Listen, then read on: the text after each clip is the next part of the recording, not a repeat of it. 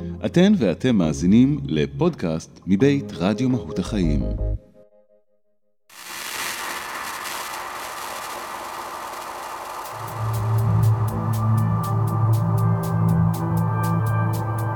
רבות הדרכים, מורים ותורות ששינו את פני התודעה האנושית. והפעם, ליאת רגב משוחחת עם שמואל שאול על דמותו ומשנתו של משה רבנו. ממשה עד משה לא קם כמשה. כך נאמר ביהדות. הכוונה היא כי ממשה רבנו שגאל את ישראל והוציא אותה ממצרים, ועד משה בן מימון, הלא הוא הרמב"ם, לא קם אדם כמו שני האנשים הדגולים הללו. ובכל הכבוד לרבי משה בן מימון, גדול הפוסקים מחשובי הפילוסופים בימי הביניים, הנשר הגדול, עדיין למשה רבנו, משה הקטן מהתיבה, שמור מקום ייחודי, גבוה, רם ונישא במסורת היהודית וגם ברוחן של מסורות אחרות. מסלול חייו משמש מפת דרכים רוחנית לכל מי שמבקש להגביה עוף, לחזק את אמונתו, ולא אנחנו רוצים להקדיש כאמור את הסדרה הזו. שלום לשמואל שאול. שלום וברכה. בוא נזכיר שמשה... שלום למשה רבנו. מה זה שלום עוד כאן? מה זאת אומרת? אנחנו קוראים לו, לא? אם אנחנו מדברים עליו, אז שיבוא לשמוע, שיגיד מה שהוא רוצה. אתה מזמן אותו? אני מזמן אותו עכשיו. משה, משה, משה. ברוך הבא לתוכנית. אז זה כבר הזמן לומר שאנחנו מעט מקדימים את המאוחר, ובכל זאת אם כבר הזמנת אותו, אני רוצה להזכיר שיש סיכוי גדול מאוד שרוחו אכן תגיע. מכיוון שכידוע לכולנו, משה הלך לעולמו על פסגת הר נבו, אבל אף אחד לא יודע איפה הוא נקבר. ויש אמונות ביהדות שמדברות על כך שבכלל יכול להיות שהוא לא נקבר, אלא שהוא עלה השמיימה ורוחו עדיין מרחפת כל הזמן בין העולמות. אז מאוד יכול להיות שהוא כאן באמת. ובכל מקרה, הרושם שלו והמשנה שלו שעליה אנחנו רוצים לדבר, היא תהיה איתנו באופן עמוק. ואתה יודע, כאילו, שמעתי את הפתיח על אנשים שהשאירו רושם על האנושות ועשו מפנה בתודעה האנושית, אז אני חושב שמשה בהחלט יכול להיות, איך שאומרים, אם לוקחים את הרשימה בטופ של הטופ של הטופ. בהחלט. והאיש הזה שבטופ של הטופ של הטופ, נולד בעצם לתוך תרבות מצרית. אני רוצה רגע ברשותך להיכנס רגע לתוך המסגרת ההיסטורית. אנחנו יודעים מתי הוא נולד? אז זה העניין, זה אחד הדברים הכי מעניינים, כאחד אני מרגיש שבחיים שלי אני הולך הרבה על הקו מצרים-ישראל.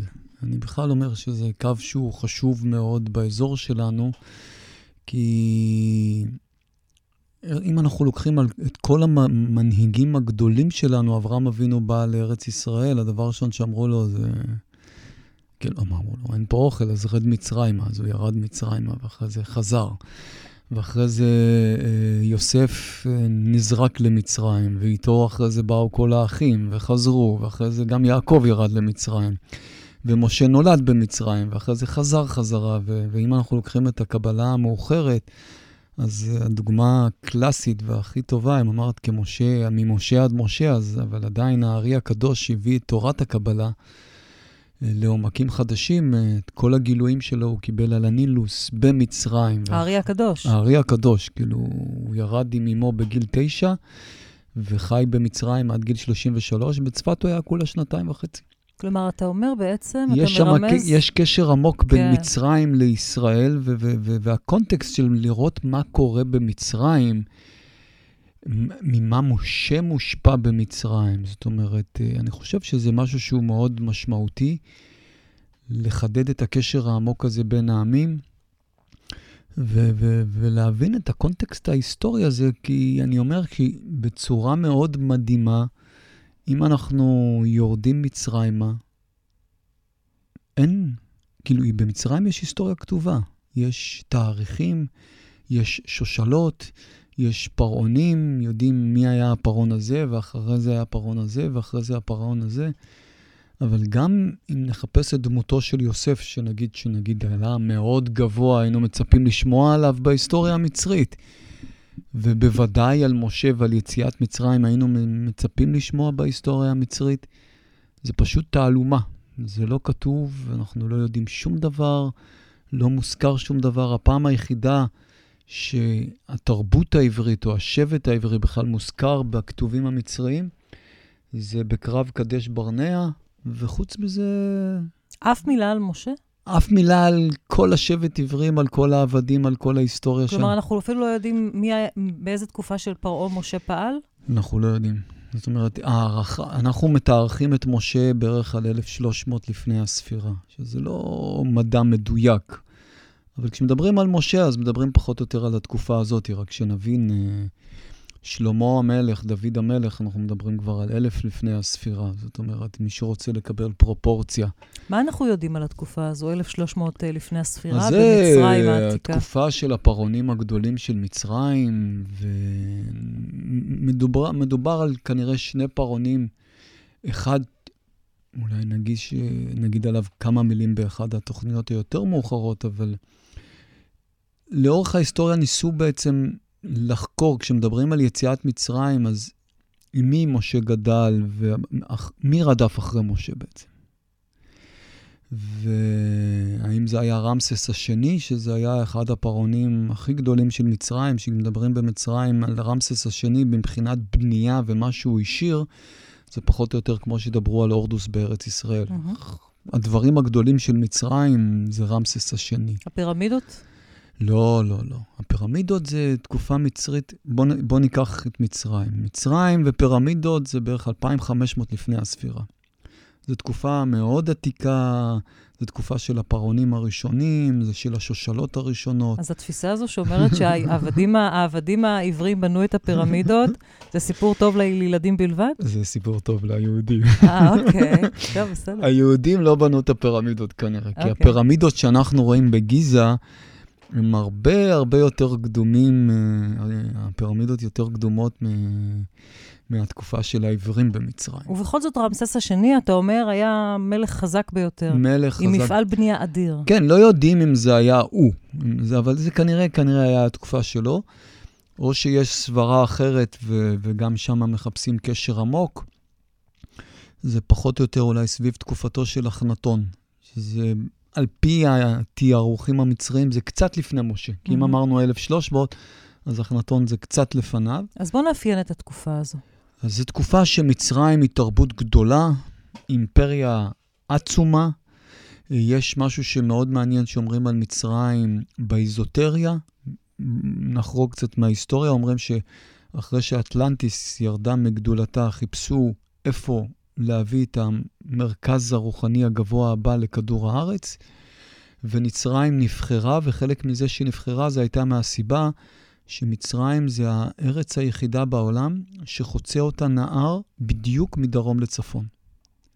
אם ניקח את הנילוס, הנילוס חוצה את מצרים, ממש הוא הולך מדרום לצפון בסינכרוניזציה מלאה עם 4 רוחות השמיים, וזה היה מאוד משמעותי כי אם אנחנו ניקח את המפה המצרית העתיקה, ועכשיו כל מי שמאזין לנו יהיה לו קל לדמיין, אז מצרים הייתה מחולקת בין מזרח למערב על ידי הנילוס, זאת אומרת, הנילוס הלך מדרום לצפון, והחלק המזרחי של מצרים היה חיים, והחלק המערבי של מצרים היה מוות. כי לא היו מים? לא, ברמה סימבולית. אוקיי. ומצרים הייתה מחולקת למצרים העליונה ומצרים התחתונה, זאת אומרת, העבירו גם קו באמצע בין צפון ודרום. אז בעצם, אם אנחנו לוקחים את המפה ומסרטטים אותה, אנחנו יכולים לקבל קו אחד שהולך מדרום לצפון, וקו אחד שהולך ממזרח למערב, ובעצם אנחנו מקבלים צלב שיש לו מרכז. ואם אנחנו ניקח את הנקודה הזאת מהמרכז ונרים אותה למעלה, תדמיינו צלב שאתם מרימים את הנקודה למעלה, מקבלים פירמידה. לגמרי. אז בעצם 4 פאות. נכון. אז המבנה הקדום של מצרים היה כמו של פירמידה אחת ענקית, שהנילוס זורם בה ומחלק אותה בין חיים ומוות, ושאלת קודם מה זה אומר? זה אומר שאת כל המקדשים שציינו חיים היו בונים ממזרח לנילוס, ואת כל הפירמידות שמציינות מוות, או עמקי הקברים בלוקסור, היו בונים ממערב לנילוס. ואנחנו מדברים על תרבות רוחנית מאוד גבוהה, עם כנראה יכוליות מאוד גבוהות בעולם הרוח, שהיא תרבות תיאוקרטית, שבה הפרעה הוא גם השליט החשוב ביותר, וגם הכהן דת הראשי ביותר, והוא בעצם נציג האלוקות, וכל מי שמעניין אותו עולם הרוח, אז הוא צריך להעמיק במה זה חניכה מצרית, שהייתה תקופה מאוד משמעותית. אוקיי, וזה דבר מאוד מעניין, מכיוון שכשאנחנו מדברים על משה, משה נולד לעם עברי.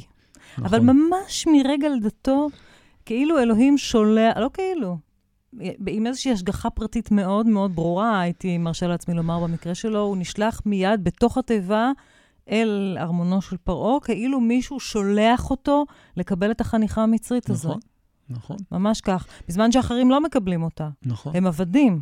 נכון. אז צריך להבין שמשה גדל ככהן מצרי, הוא קיבל את כל החניכה שלו כחניכה של כהן מצרי, ובעצם הוא עשה דרך רוחנית שהיה שייכת לעם המצרי. אתה יודעת, כשאנחנו מדברים על משה, אני שואל את האנשים, תגידו, באיזה שפה הוא חשב? באיזה שפה הוא דיבר? נכון. זה אחלה שאלה. האם בשפת העברים? האם בשפת המצרים? הוא חי 120 שנה, מציאת מצרים הוא היה בן 80, כשהוא יצא לדרך. בן 80. זה אומר ש80 שנה הוא דיבר שפה אחרת. כל אחד שיליד, נגיד, של ארץ זרה, יודע שהוא גם ימשיך לחשוב ולדבר את השפה שלו. אבל לא גמרתי דבר אחד במה שאמרתי, בהתייחסות לתקופה. אז מצרים, פחות או יותר בתקופתו של משה, עוברת תהליך מאוד משמעותי. שבא מתרבות שהיא, בוא נגיד, עם אלים רבים, או ישויות אלוהיות רבות, שזה אוזיריס, איזיס, נוט, חב, סקמת, תות, וכו' וכו' וכו'. כל הפנתיאון המצרי הגדול. אלילים. אלילים. במיוחד לא השתמשתי במילה אלים, ואמרתי אלים או ישות אלוהיות. אבל מה שחשוב, שלא מדובר באמונה באל אחד. כן, נכון, לא מדובר באמונה באל אחד. היא עוברת איזה מהלך, ולא יודעים אם זה בדיוק היה קדם למשה או לא, שבו אחנתון, שהוא היה תחומס ערבי, או הוא מחליט להפך את כל התרבות המצרית, מתרבות שעובדת עם דמויות אלוהיות, תרשי לי לקרוא להם ככה, לאמונה באל אחד שהוא קרא לו אתון, שקרני השמש מייצגות אותו, והוא בנה את הבירה שלו בתל אל-אמרנה, והייתה שם עיר שלמה באמרנה, שבעצם יסדה את האמונה באל אחד. וזה קורה בזמן שמשה נולד? זה המסתורין הכי גדול שיש, כי במקרה הזה, בגלל שלא יודעים את התאריכים המדויקים, יש על זה כל מיני השערות. א', שזה קורה לפני שמשה נולד, ומשה מאוד מושפע מזה. ב', נלך לקצוות, שבעצם משה נולד לתוך זה, ואת החניכה שלו הוא עובר בתוך התהליך הזה.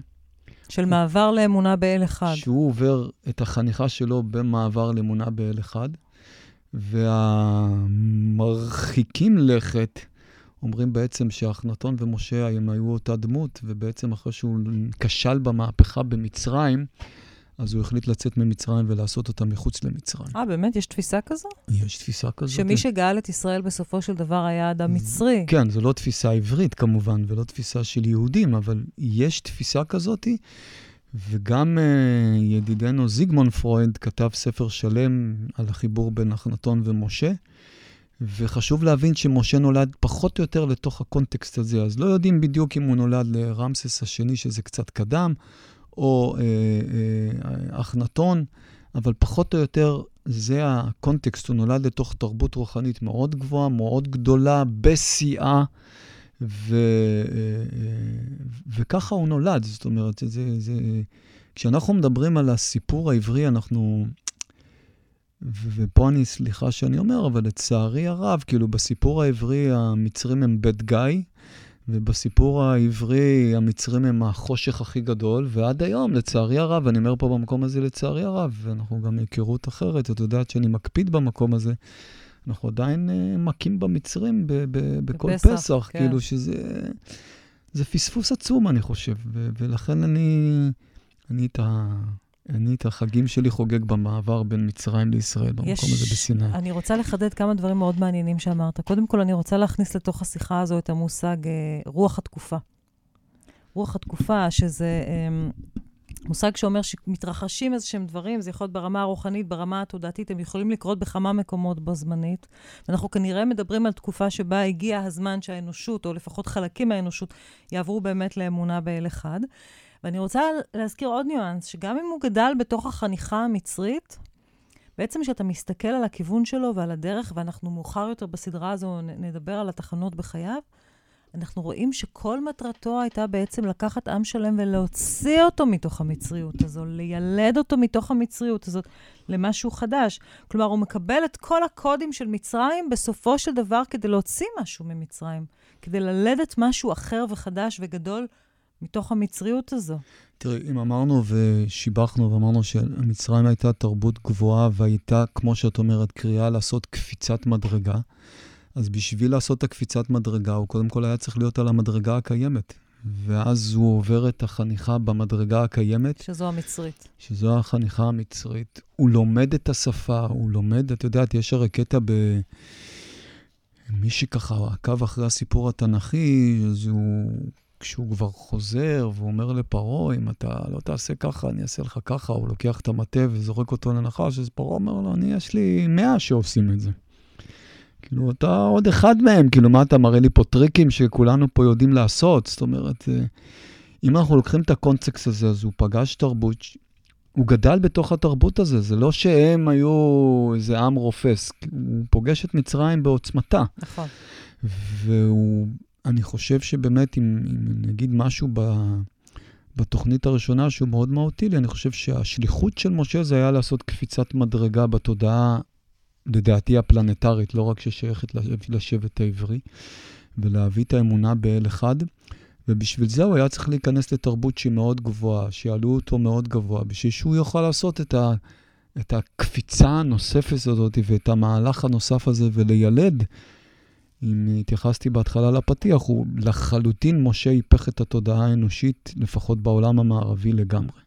לפחות לעולם האוריינטלי, אבל לעולם המערבי. אז אני כבר אומר שבהמשך הסדרה אנחנו ניגע כאמור בתחנות שונות בחייו של משה. נקדיש גם פרק מיוחד בעצם למסלול חייו כסוג של מפה רוחנית, כמו שאתה אומר. והפרק האחרון באמת יוקדש למשה כאיש שמביא משהו לפלנטה כולה. נכון. מה שאתה אומר בעצם, אמרת לי אתמול, וזה קצת הפתיע אותי, אתה אומר, הוא בכלל לא רק שלנו. נכון. הוא של האנושות כולה. נכון. תחשבי שבן אדם כמוהו, הוא בעצם שינה סדרי עולם בכל כדור הארץ, וצריך לחרוג מהראייה שלו כמשרת את העם העברי.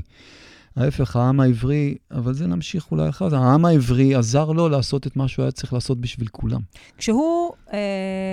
כשהוא מסיים את החניכה הזו בביתו של פרעה ויוצא ורואה את שני אחיו שמתקוטטים, והוא הורג אחד מהם ואז הוא מגלה שהוא בעצם הרג שוטר מצרי, הוא כבר צעיר, מצרי, מלומד, מחונך, הוא עבר את החניכה המצרית, הוא קיבל את זה, יש לו את זה? כן, יש לו את זה. מה יש לו? כוחות רוחניים. יש לו, אתה יודעת, כאילו, אתה יודע, אני חושב שהסיפור התנ"כי הוא מבחינתי לאו דווקא אמת היסטורית ב100%, אבל הוא מטאפור רוחני מדויק ב100%. כי בעצם אין לנו שום עדות שהאיש הזה היה קיים. אין שום עדות שהאיש היה קיים. אין עליו שום עדות היסטורית, לא קברים, לא תעודות, הנה אפילו במצרים אף אחד לא מזכירים אותו. ותחשבי שאחרי זה הוא צריך בתפקיד שלו להביא 10 מכות, כן? אז לפי הסיפור התנ"כי, כמובן שהקדוש ברוך הוא הביא את המכות לעולם, אבל עדיין זה היה צריך לעבור דרך מישהו שיכול להעביר את הכוחות האלה. המישהו הזה היה חייב להיות, נקרא לזה מחשב שמן ברמה הכי גבוהה שיש, להפוך מים לדם, למלא את הארץ צפרדעים, להביא גלי הרבה, להוריד חושך. ואת כל זה אתה אומר שהוא דווקא קיבל ממצרים. בוודאי. הוא מקבל ממצרים את כל הכוחות האלה בסופו של דבר כדי לפעול נגד מצרים. נכון, כן, לפחות לפי הסיפור התנ"כי, כן. אתה יודע, זה מזכיר אם אתה מדבר על פרויד ועל תסביכי אב, זה בדיוק מזכיר את העניין הזה, שאתה מקבל מאבא שלך מאוד קודים רוחנים ואינטלקטואליים וערכיים וכו' וכו', ובסוף אתה עושה את הנתק הזה כדי לברוא משהו חדש ולהיות גבר אחר, אבא חדש, סוג אחר של אבא, אבל אתה משתית את כל מה שיש לך על מה שקיבלת מאבא שלך. תראה, את יודעת, כאילו, אולי לסיכום הפרק הראשון, ודיברת על רוח התקופה, אז בוא נגיד גם על רוח האדם. אם אנחנו לוקחים את חייו של משה כפרסונל, אז לא היו לו חיים פשוטים. אתה יודע מה? בוא נעצור כאן, ובפרק הבא נתחיל לעקוב אחרי חייו של משה מרגע לידתו. יאללה. תודה רבה בינתיים, שמואל שאול.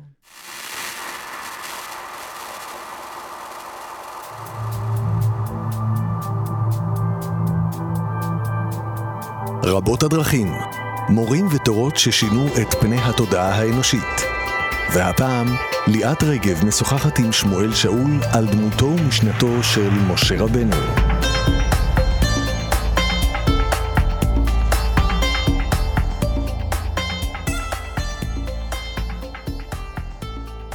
שוב שלום לכם, אנחנו בפרק השני בסדרה הזו, שבה אנו עוקבים אחר מפת הדרכים של משה רבנו. בשני הפרקים הבאים אנחנו נעסוק בתחנות משמעותיות בחייו.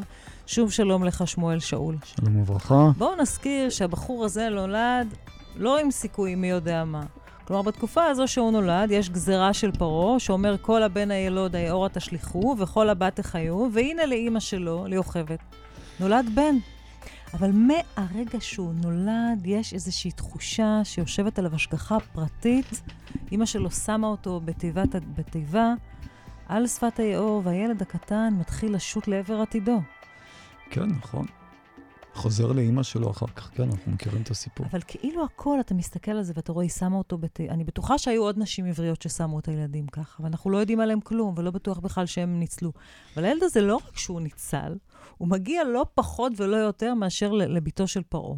כלומר, הוא מגיע למקום, מסכנת מוות, הוא מגיע אל התחלת חייו במקום הכי גבוה שיכול להיות מבחינה מעמדית. אז מה שאמרנו בתוכנית הראשונה, מי שהזין זה הוא בשביל להביא אור חדש ותודעה חדשה, היה צריך לעבור חניכה. עכשיו, הוא לא יכל לעבור את החניכה הזאת במסגרת השבט שלו, כי השבט שלו היה נגיד עבד על פי הסיפור התנ"כי. אז הוא חייב איכשהו היה לעשות את המעבר הזה, להיוולד בצד הזה ולהיות שייך לצד ההוא. וזה היה המעבר, כאילו זה היה הייעוד שלו.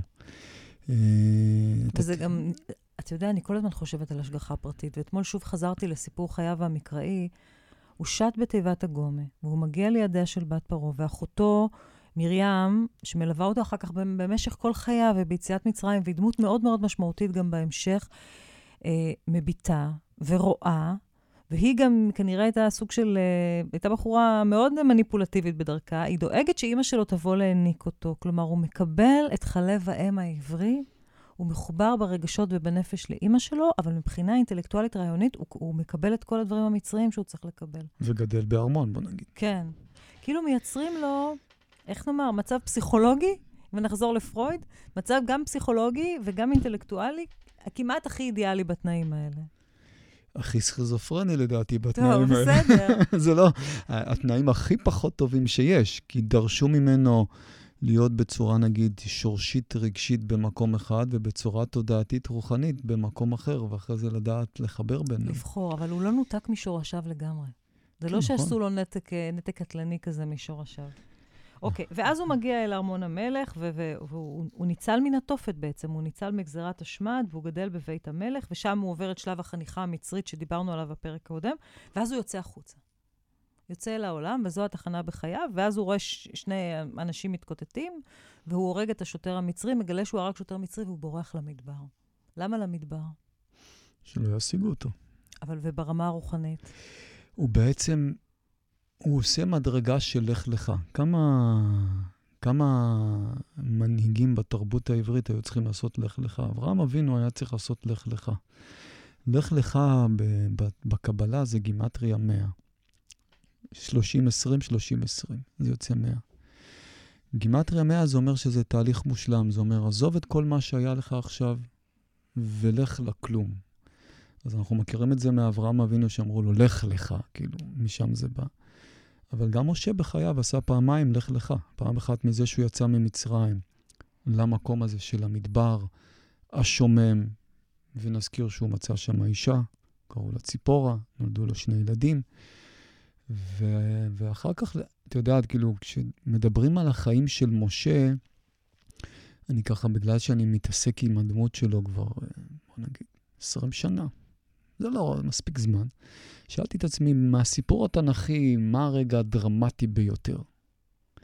אתם יכולים להגיד, זה ששמו אותו בתיבה, זה שמצאו אותו, זה שהוא פתאום הורג מצרי ונס על נפשו, עולה על ראש ההר ומקבל את לוחות הברית, שובר את לוחות הברית, כאילו זה, תחשבי, אתה מקבל את המתנה הכי יקרה מאלוהיך, ואתה שובר אותה, כאילו.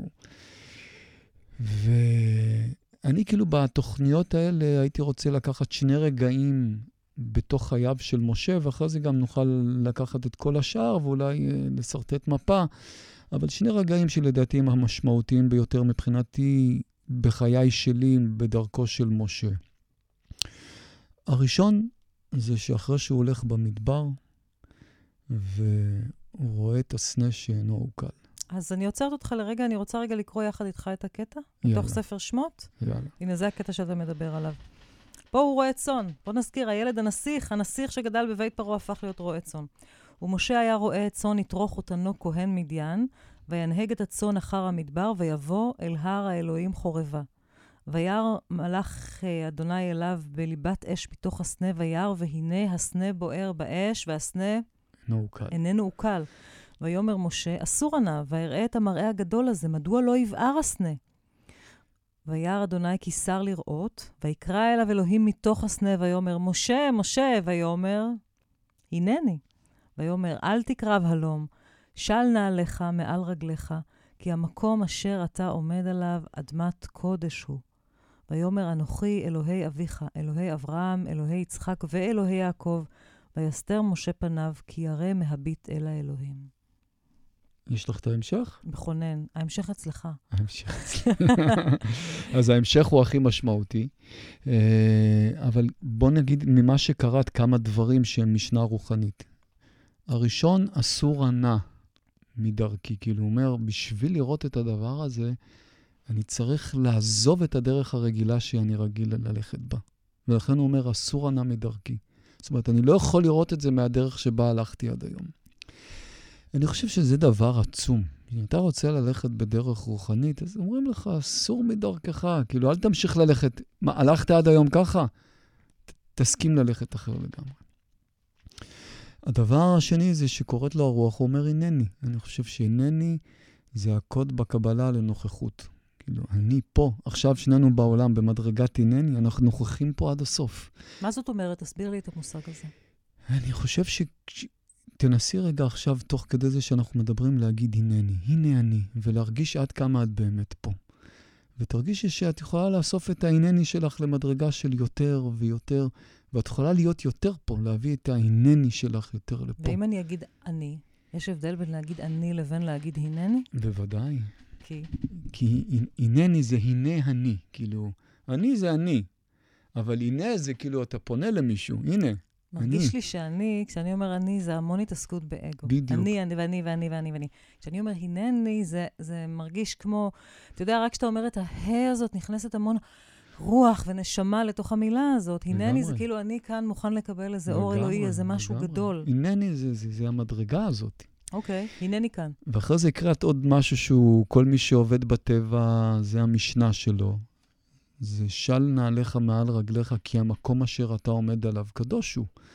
זאת אומרת, יש פה משהו שביהדות לא מקפידים עליו אחר כך, זה קדושת הטבע. בעצם הדרך שלו מתחילה מקדושת הטבע, אומרים לו, לך יחף, מה זאת אומרת? תיגע באדמה, בשביל שיהיה לך מגע עם הקדושה של הבריאה הזאת. ואחרי זה מגיע הקטע לדעתי הכי דרמטי בחייו, זה ש... אתה יודעת, כאילו, אם מקריאים את המשך הטקסט, אז האינסטינקט הראשוני שלו זה לסרב. זה כאילו להסביר לבורא עולם, תשמע, אתה בחרת את ה... רגע, בוא נזכיר למאזיננו מה מציע לאלוהים במעמד הזה. הוא לא מציע לה, הוא שולח אותו. הגזמת ליאת, בקיצור. אוקיי. זה לא כל כך הצעה. ובכל זאת, מה? אומר לו, שלח את עמי. הוא אומר לו בעצם, אני בחרתי בך. כן. בחרתי בך. לך, כאילו, לך שלח את עמי. זה הלך לך השני שלו. ואז משה עונה ואומר, גדול עליי. כן, כן, יקירי, כאילו, אתה יודע, זה כמו שמישהו מצלצל אליך, מישהו שצלצל אליי אתמול חיפש עבודה, הסברתי לו, הוא פשוט הגיע למספר הלא נכון, הוא טעה במספר, אז משה, במילים פשוטות, אומר הקדוש ברוך הוא, שמע יקירי, אתה טעית במספר, אתה לא הגעת לבן אדם הנכון, זה לא אני אמור לעשות את זה. אבל אני רוצה לומר שדווקא מזה שהוא חושב שזה לא הוא, מדובר על אדם כבד פה וכבד לשון, מגמגם וכולי, זאת עוד תכונה,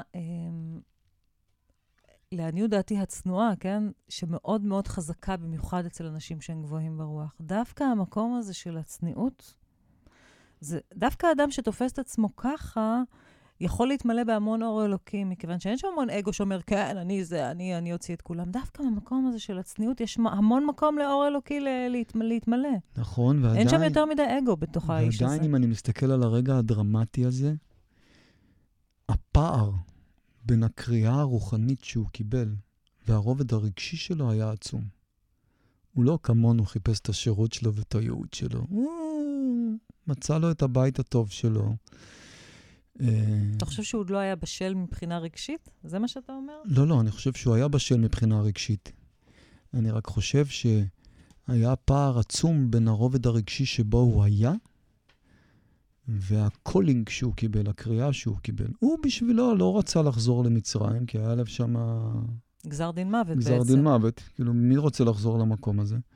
בסך הכל היה לו 2 ילדים, היה לו חותן שכנראה היה מנהיג רציני, והיה המון מה ללמוד ממנו יתרו. הייתה לו אישה שכנראה הייתה גם שמנית לא קטנה, שהיא שווה תוכנית פעם, אבל לא ל5 פרקים האלה. נכון, וגם מאמר מוסגר נגיד שאני דווקא, אם יש לי איזושהי ביקורת על משה, זה בכל מה שקשור ליחסו לאשתו. אבל אף אחד לא מושלם.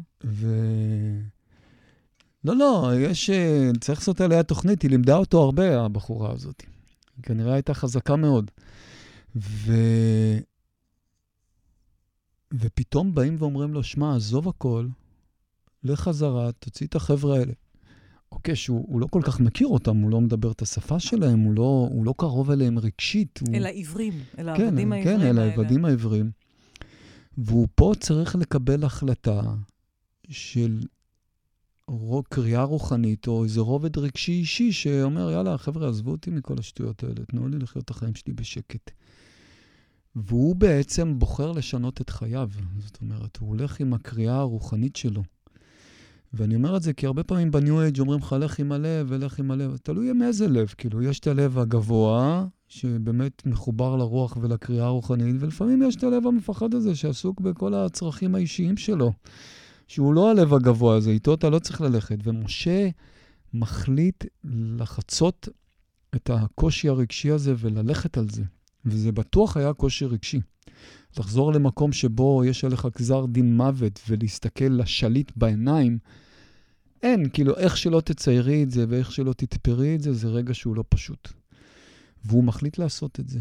ואז קורה מה שמבחינתי הרגע הכי משמעותי בחייו, זה שהוא שואל את בורא עולם, אוקיי, אבל הם ישאלו אותי, מי שלח אותי, מה אני אומר עליהם? ואז בורא עולם אומר לו, וזה ציטוט, הוא אומר לו, תאמר להם, אהיה אשר אהיה, כה תאמר להם, אהיה שלחני אליכם.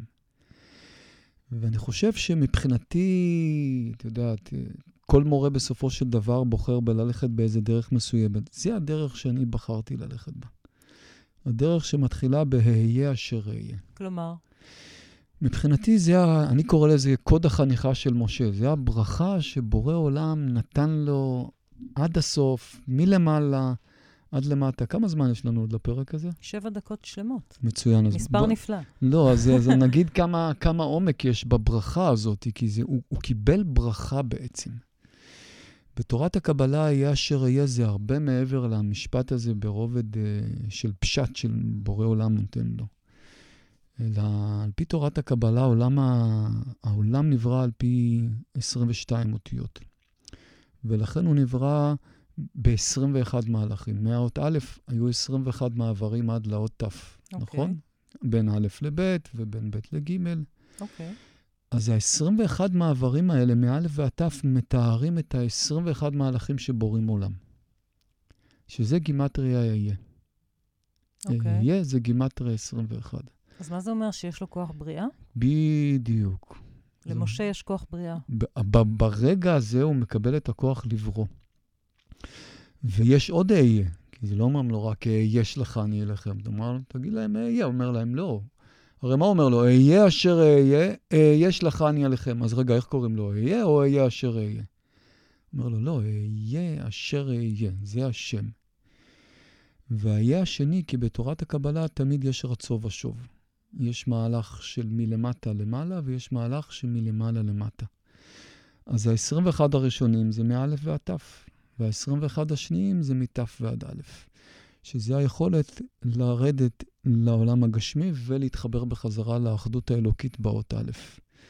ומשה מקבל את ה-21 ועוד 21 האלה, שהם ביחד נותנים לו את היכולת לעשות את הרצו ושוב, את התנועה מלמעלה למטה, מלמטה למעלה. הוא מקבל את כל הכוחות השמאנים על פי התרבות העברית, מהמונח הזה של אהיה אשר אהיה, שבפשט זה התמסרות, בפשט זה התמסרות טוטלית. כן. אהיה אשר אהיה זה התמסרות טוטלית. כל מה שתגידו, אני פה. זה התמסרות טוטלית. הרווח של זה לקבל את כל הכוחות, לעשות את כל התנועות האפשרויות שיש, מלמעלה למטה ומלמטה למעלה. ונגיד על זה עוד שני דברים שמאוד משמעותיים. האחד זה 21 ועוד 21, זה 42. ואנחנו יודעים שהתפילות החזקות בתרבות שלנו זה 42. בגימטריה. בגימטריה, אנה בכוח גדולת ימינך תתיר צרורה, זה 7 כפול 6. אוקיי. זה 42. זה תפילה חזקה. והדבר הכי משמעותי בתורת הקבלה אומרים, אהיה אשר אהיה בסוד אמת. זאת אומרת, כי אהיה פעמים אהיה, זה 21 כפול 21, את איתי עדיין? כן. זה יוצא 441, זה גימטריה אמת. זה אומר שמי שמקבל את הברכה, אהיה אשר אהיה, הוא א' איש אמת, והוא מקבל את הכוח לחיות את האמת. ובאותו רגע בעצם בורא עולם אומר לו, אהיה אשר אהיה, אז הוא מברך אותו בכל הדברים האלה, ונותן לו את האור, את הכוח העצום הזה של לעשות את הדרך שהוא עושה, כי הדרך שלו היא לא דרך פשוטה. ברובד האישי, תחשבי, כאילו אני תמיד אומר לאנשים, תסתכלו על חייו של משה ברובד אישי.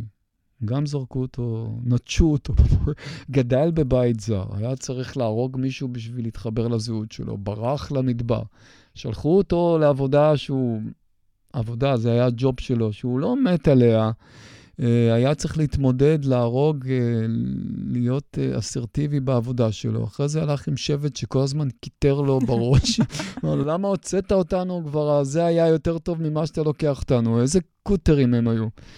אתה יודעת, כאילו, במאמר מוסגר אני אומר על המליצה, כאילו, שאני אומר את זה כבדיחה, אבל אומרים במעמד הר נבו, כאילו, לא זכה להיכנס לארץ ישראל. אני כאילו אומר ככה, אם אני מדמיין את סיפור חייו, ואני מרגיש שהוא אומר להם, חבר'ה, שמה, זה ארץ ישראל, אני גמרתי את הג'וב שלי, צ'או, להתראות. שלום, היה נעים מאוד. הספיק לי מכם.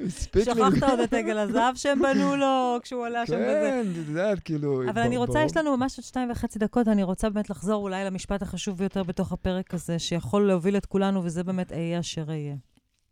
בוא ניקח את זה לרגע לחיים שלנו, בשתי דקות שנותרו. כן, והוא ממשיך, יש לך אני אליכם, כי אני חושב שכל אחד מאיתנו, יש לו את המדרגה הפנימית הזאת שיש לך אני אליכם. זאת אומרת, גם אלוהים שלח אותי, כאילו לא במדרגת משה, אבל במדרגת שמואל, ואותך במדרגת... כל אחד?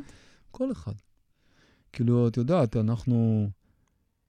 אנחנו רוצים ללכת בתורת משה, אז בואו נעשה מה שהוא עשה. מה הוא עשה? זה מה שהוא עשה.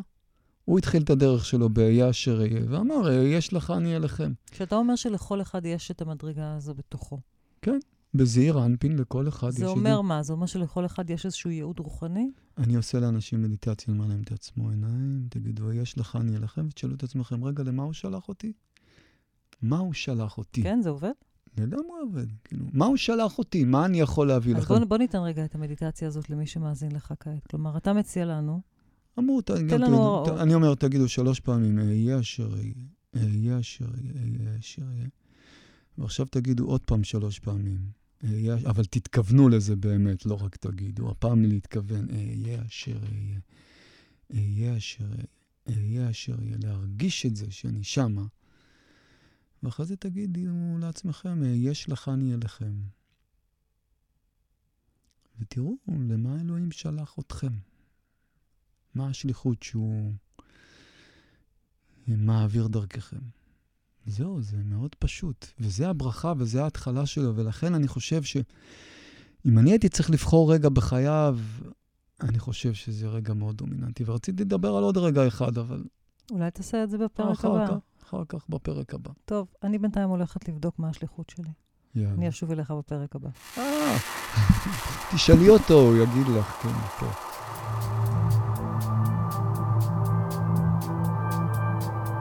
רבות הדרכים, מורים ותורות ששינו את פני התודעה האנושית. והפעם, ליאת רגב משוחחת עם שמואל שאול על דמותו ומשנתו של משה רבנו. שוב שלום לכם. בפרק הקודם דיברנו על הברכה העצומה שמקבל משה באותו מעמד של הסנה שאיננו עוקל. הברכה שבורא העולמות נותן לו בדרכו אל שליחותו הרוחנית, אהיה אשר אהיה.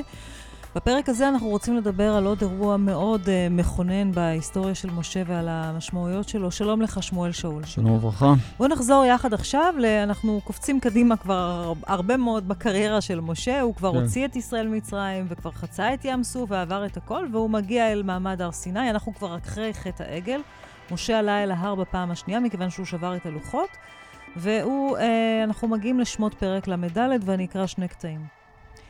ויאמר אדוני אל משה, פסול לך 2 לוחות אבנים כראשונים, וכתבת על הלוחות את הדברים אשר היו על הלוחות הראשונים אשר שיברת. ויאמר אדוני אל משה, כתוב לך את הדברים האלה, כי על פי הדברים האלה קראתי איתך ברית ואת ישראל.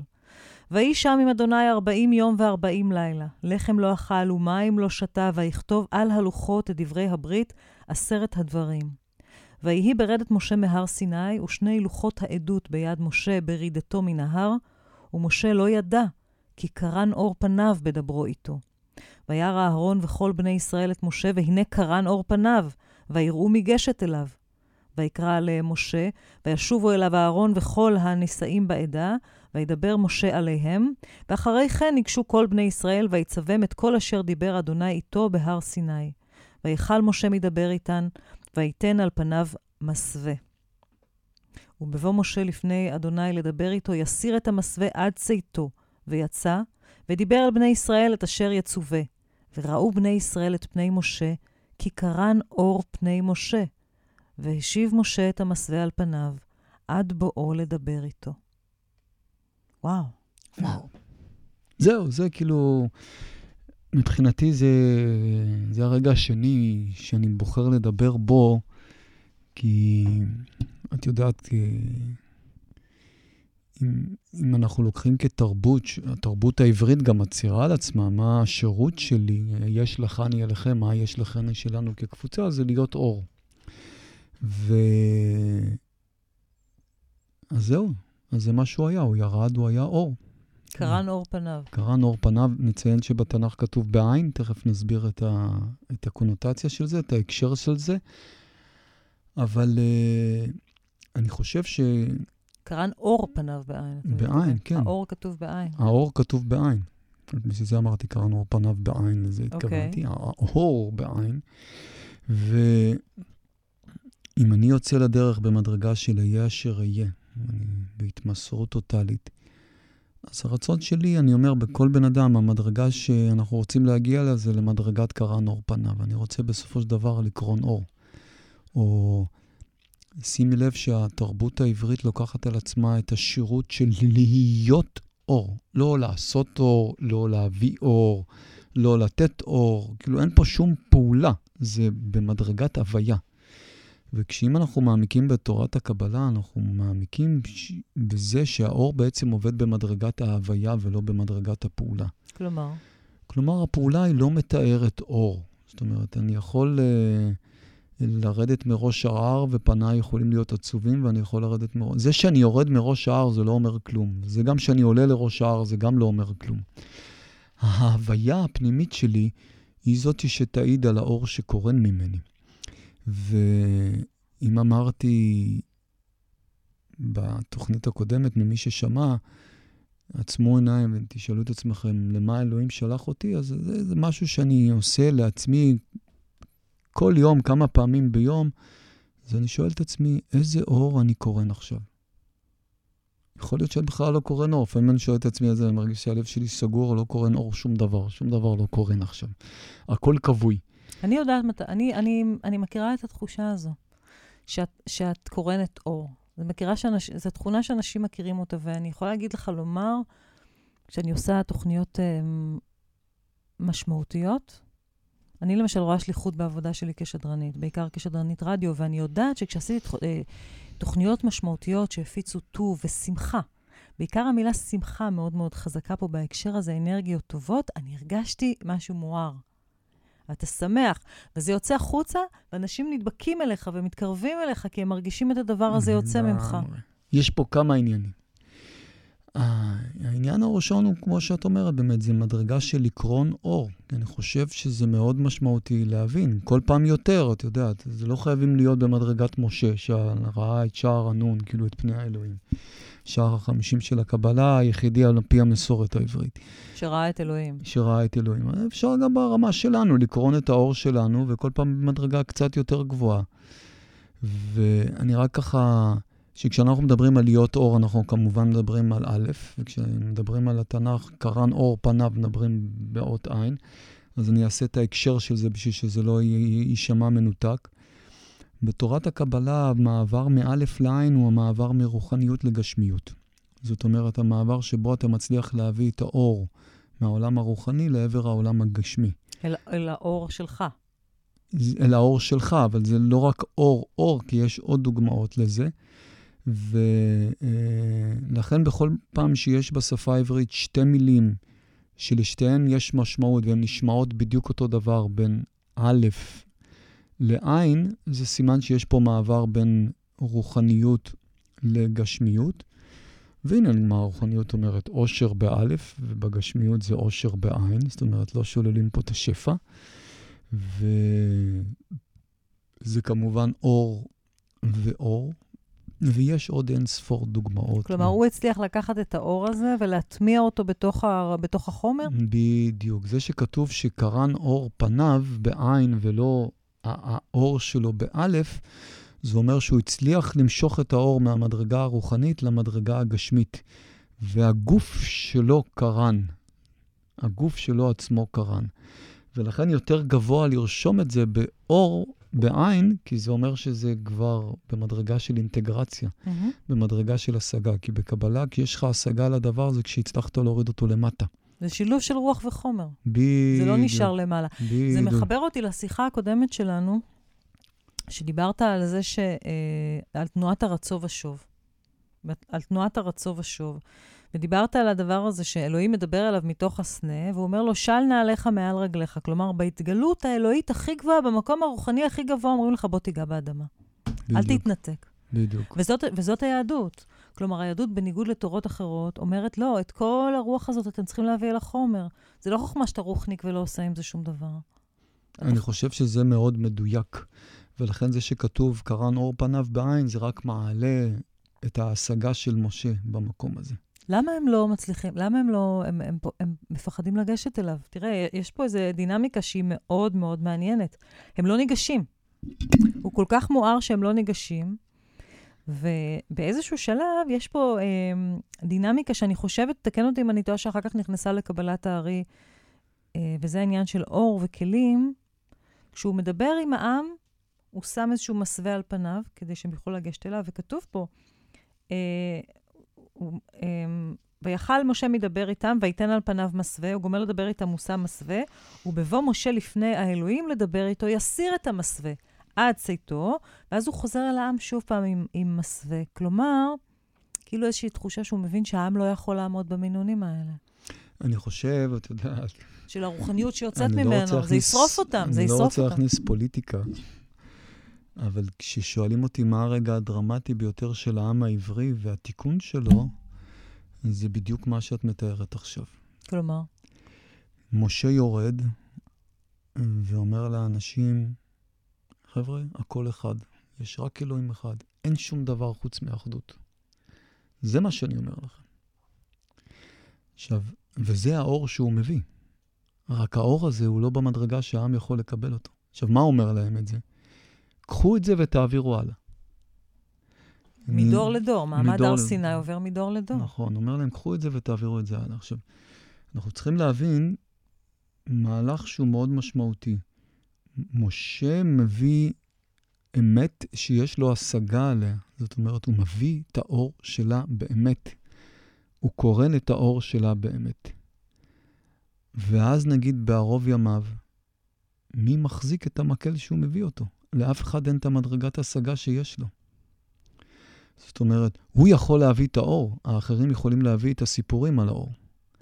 וזה שהוא הולך, ובעצם אף אחד לא נשאר במדרגה שלו בשביל לקחת את אותו מקל, זה מאוד משמעותי. עכשיו, למה אני אומר את זה שזה רגע מאוד משמעותי לעם העברי? כי הוא מביא להם יהוד מאוד גבוה, והוא אומר להם, קחו אותו ותעבירו אותו הלאה. עכשיו, החבר'ה לא בשלים רגשית, עובדה שהוא שם מסווה, הם לא במדרגה שהם יכולים להכיל את האור שלו. ואז כשאני לא בשל רגשית, הדבר הראשון שאני עושה זה לשמור. כלומר? אני נתתי לך עכשיו אוצר, ואני אומר לך, תעבירי את האוצר הזה הלאה.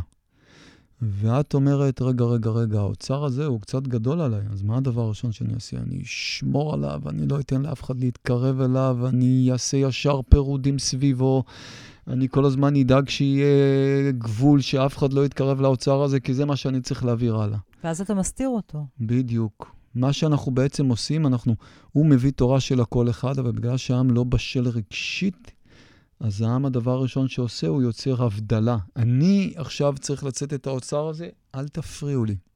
אל תיגעו בי, אני מפחד שתיקחו לי את האוצר הזה.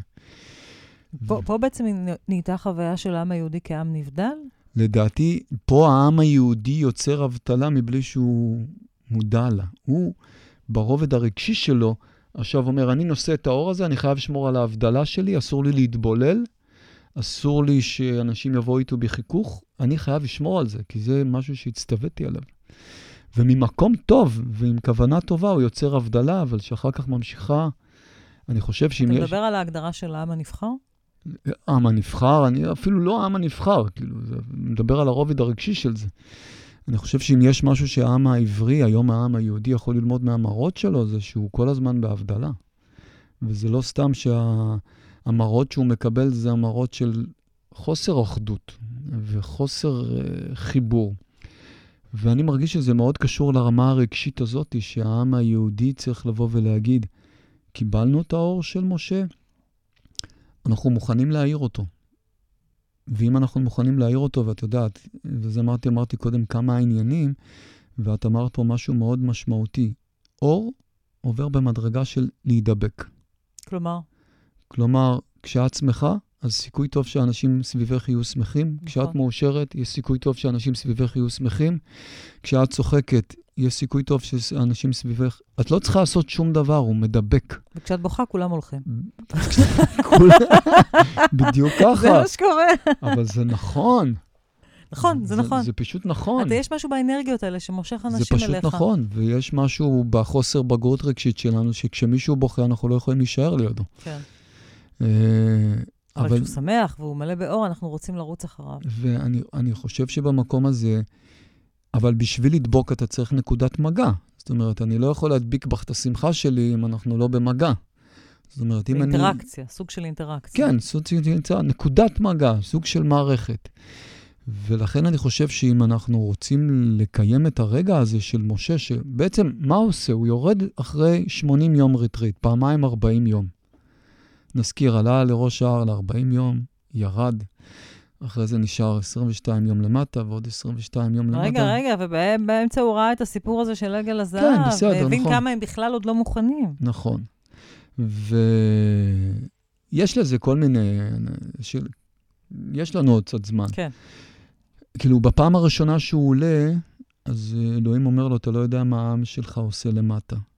ואז משה אומר לאלוהים, אל תעניש אותם, והוא אומר לו את זה ברמה כזה, מכני נא מספרך, כאילו אם אתה רוצה להעניש אותם עכשיו, תמחוק את השם שלי מכל התורה שלך. זה משה אומר. משה אומר. זאת אומרת, הוא בשירות טוטלי לעם שלו, למרות שהעם שלו איכשהו מפנה לו את גבו. הוא מבקש מאלוהים לא למחוק אותם למרות חטא עגל הזהב. בדיוק. ואז הוא בעצם אומר, הוא לוקח את כל הקרדיט שלו, הוא אומר, כל הקרדיט שלי כצדיק, מכני נא מספרך, כי אם אתה לא מוכן לכבד את הרצון שלי כצדיק, עזבתי, כאילו, תמחוק את השם שלי. והוא מנצל את הזכות הזאת, ועדיין הוא יורד למטה, והוא רואה את חטא עגל הזהב, משבר את הלוחות. שזה גם רגע מאוד דרמטי, אולי נתייחס אליו בפעם אחרת, אבל לא נראה לי כבר הפעם. ואחרי זה הוא נשאר למטה ועולה בחזרה למעלה. בסך הכל הוא יוצא שהוא 80 יום על ראש ההר. כתוב ללא מים, ללא שתייה. זה בהחלט הישג לא רע. וכשהוא יורד למטה בעצם, אז הוא ישות אור אחרת. הוא עצמו עובר טרנספורמציה. לפני זה לא כתוב קרן אור פניו. נכון. הוא מצד אחד מקבל תורה, אבל מצד שני הוא מביא השגה על האור שהוא חווה אותו. ודיברנו עליי בתוכנית הראשונה, או הרבה פעמים שואלים אותי, אז מי בעצם הגדול מכולם? אברהם אבינו או משה רבנו? ויש פה איזה דיאלוג מעניין של הבנה באורות וכלים בשפה הקבלית. למה בעצם אברהם אבינו לא קיבל את התורה? כאילו אם הוא היה ראשון, אם הוא היה מייסד, אם הוא היה אבי האומה, אם הוא השורש הגדול, אז למה בורא עולם לא נתן לו את 10 הדיברות? למה הוא היה צריך לחכות עד משה? ובמקום הזה אני אומר, זה בדיוק הדוגמה הקלאסית שהקבלה אומרת על התפתחות של אורות וכלים. אברהם הוא שורש הכלי. זאת אומרת, הוא יצר את השבט. הוא יצר את השבט. אבל אברהם עוד לא היה במדרגה של לקבל את האור הזה. הוא היה במדרגה של להביא אותו, אבל ברובד שהוא יותר חברתי. זאת אומרת, יותר שבטי. הוא היה נאמר עליו שהוא היה מארח גדול, ואדם אוהב. ומשה היה שמן, הוא היה אחרת. אברהם לא עבר חניכה רוחנית. הוא היה אבי האומה, גם אביו של יצחק וגם אביו של ישמעאל. הוא היה שורש הכלי. כן. והכלי הזה היה צריך להתפשל ולהתפתח, עד שיהיה מישהו שיבוא מתוך הכלי ויגיד, ועכשיו אני מסוגל למשוך את האור. והוא מושך את האור, ומשה ידע למשוך את האור, ולכן גם כתוב עליו קרן אור פניו. ואני אומר את זה כי אם דיברנו על רגעים בחייו שמשה, בסוף דיברנו רק על 2. אמרתי לך לפני זה שאפשר לעשות גם 10 תוכניות עליו בקלות. אוקיי. והשניים האלה, זה מבחינתי, זה היציאה לדרך וההשגה של הדרך. כאילו, כמה אור יש לי לקרון לכלל. זה מה שחשוב, בסופו של דבר, זה מה שחשוב. כלומר, ברגע הזה בעצם אותו אהיה אשר אהיה, ששלח אותו לדרכו, זה הרגע שהוא מגיע לשיאו. לגמרי. זה המגיע שבו הוא מגשים את השירות שלו. הוא קורן אור, והאור הזה נדבק. אני רוצה להגיד משהו שמהדהד לי שלא חשבתי עליו מעולם. כי אני לא שמתי לב, אני לא יודעת כמה מהמאזינים שלנו שמו לב לניואנס הזה, שהוא מכסה את פניו ומוריד את הכיסוי ומכסה את פניו וקרן אור פניו. אנחנו כל הזמן אומרים שמה קרה במעמד הר סיני? קיבלנו את לוחות הברית, נכון? שמה זה לוחות הברית? לוחות הברית זה סוג של תורת מוסר. נכון. זה תורת מוסר, האתיקה הרוחנית, בוא נגיד. תורת מוסר אוניברסלית, כתובה באותיות, שיש מאחורי איזשהו רציונל שאתה יכול להבין אותו ברמת האינטלקט. אבל פה מופיע עוד ממד שקיבלנו אותו בהר סיני, וזה את האור הגדול. לגמרי. שהוא מעל הלוחות. בוודאי. הוא מעל הלוחות. הוא איזשהו אור רוחני שאתה בכלל לא יכול לכתוב אותו במילים. שימי לב שאנחנו עושים פה שיחה גדולה, שלמה, על הרגע שבו יורד מההר, ובכלל דיברנו על 10 הדיברות. נכון. זה לא האישו. האישו זה האנרגיה. 10 הדיברות זה אתיקה שצריך לקיים אותה, היא נכונה, היא לא רק שייכת למשה, היא אוניברסלית, היא שייכת גם לפפואני שיושב בפפואה ואפילו הוא לא עברי או יהודי. זה לא חשוב. אני מדבר פה על הרגע הדרמטי שהוא יורד קורן. זה הרגע הדרמטי מבחינתי. אבל מאוד יכול להיות שהחיבור הזה בעצם אומר, ברמה הרעיונית שלו, כן? אני אומרת ככה משהו מאוד ראשוני ופשוט, כי אין לנו זמן להעמיק בזה שאם תקיימו את 10 המצוות, נגיד, תקיימו את 10 המצוות, התוצאה תהיה אור פנים כזה. זאת אומרת, התוצאה תהיה האור הגדול. זאת אומרת, ברגע שאתה אדם ישר ונקי שמתנהל בדרך שלך, התוצאה היא בסופו של דבר אור גדול. כי שני הדברים האלה מגיעים אל העולם, מגיעים אל האנושות ביחד. אני אוסיף על זה דבר אחד, כי אני חושב שלקיים את 10 הדיברות זה 50%, וה-50% האחר זה לעלות אל הר. לעלות אל הר? ודאי. לעשות את הריטריט שלך. לעשות את הדרך שלך. שיהיה לך את החיבור. מה שהוא עשה על ההר 80 יום, לא צם, הוא בעצם היה בצום. כן, הוא היה צם, נכון. 80 יום של צום, על פסגת ההר בניתוק, ניתוק חברתי, זה הריטריט שהביא אותו למקום הרוחני הזה. לגמרי. בפרק הבא, אנחנו נעלה להר הזה. זה מדהים כמה אפשר לדבר עליו, ומכל פעם להפיק משהו ברמת הלב. אתה יודע, כבר 20 שנה אני מתעסק באותו דבר, זאת אומרת, החידוש זה הלב, כאילו, הלב כל פעם מתחדש כשהוא פוגש את זה. אז בואו נתחדש יחדיו בפרק הבא, שבו אנחנו ניקח את הדברים שדיברנו עליהם ונחבר עוד דברים, ננסה להתוות את מפת חייו של משה כסוג של מפת דרכים רוחנית.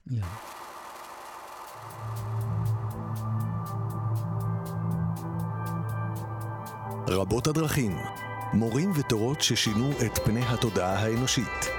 והפעם, ליאת רגב משוחחת עם שמואל שאול על דמותו ומשנתו של משה רבנו.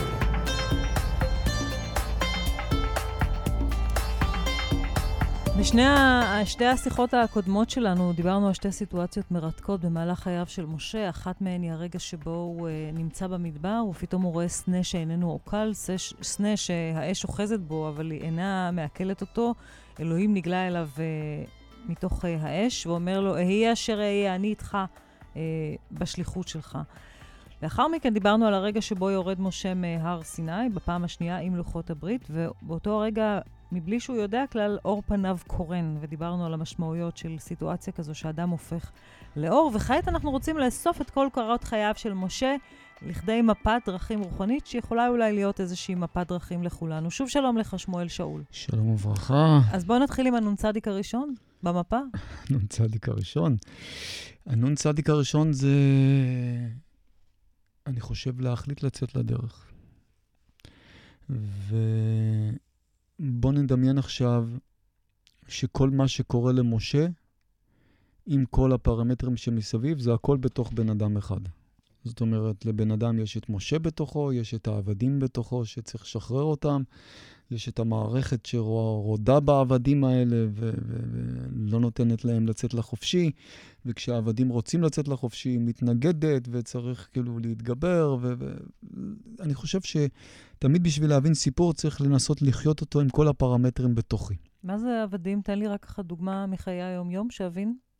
אחת? אין בעיה. כמה שאת רוצה, לדעתי, היום אנחנו קודם כל עבדים לצרכנות, אחר כך אנחנו עבדים לתקשורת וכו' וכו'. פחד. פחד. זה עבד. חשש משינוי. חשש משינוי, נורמות חברתיות וכו' וכו'. אוקיי, חשש להצליח? פחד להצליח? נגיד שזה עבד קטן יחסית, אבל בוא נגיד... אבל הוא כי ימלוך הרבה פעמים. הוא ימלוך, נכון. אבל לא חסרים עבדים, כאילו כשאנחנו מדברים על עבדות, זה לא כמובן... אז יש לנו את משה בפנים, את העבדים, את פרעה, את המצרים. כן, יש בתוכנו את כל אלה.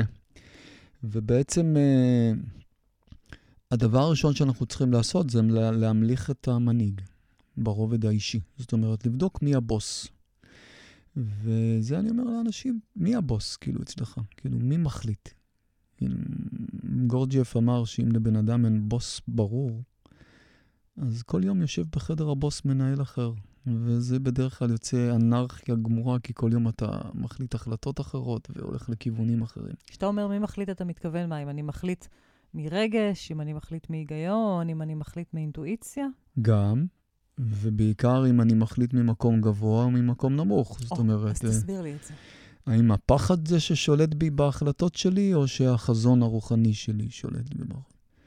או כמו שאמרתי למישהי לא מזמן, היא אמרה לי, כן, אבל אם אני אעשה ככה ואני אעזוב אותו, אז אני אשאר בלי כסף, ואם אני אעשה ככה, אני אשאר בלי זה, ואם אני אעשה ככה, תגידי, מה, תגידי, את רואת חשבון או את נביאה, כאילו. פה היא מתנהלת מפחד. פה היא מתנהלת בראיית חשבון, שזה... לא, פחד, זה פחד להישאר במחסור. ודאי. אבל השאלה זה מה את רוצה, זה לא מה אם תעשי ככה או תעשי ככה. מה החזון שלך? והחזון של משה היה לשחרר את השבט העברי, להביא תודעה חדשה לפלנטה.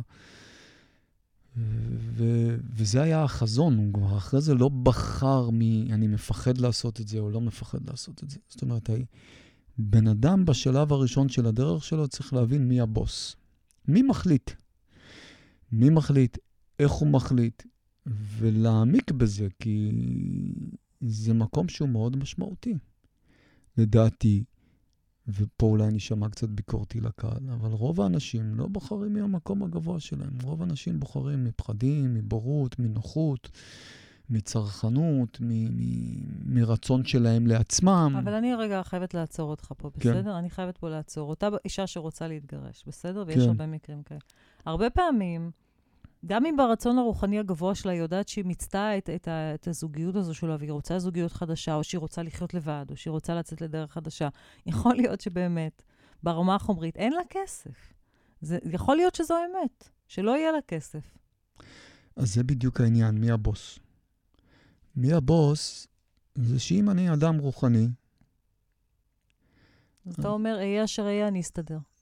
אני אומר, אהיה אשר אהיה, ואני לא אומר, אני אסתדר. כי זה אשליה. אלא אני נותן לבורא עולם מקום בתוכי.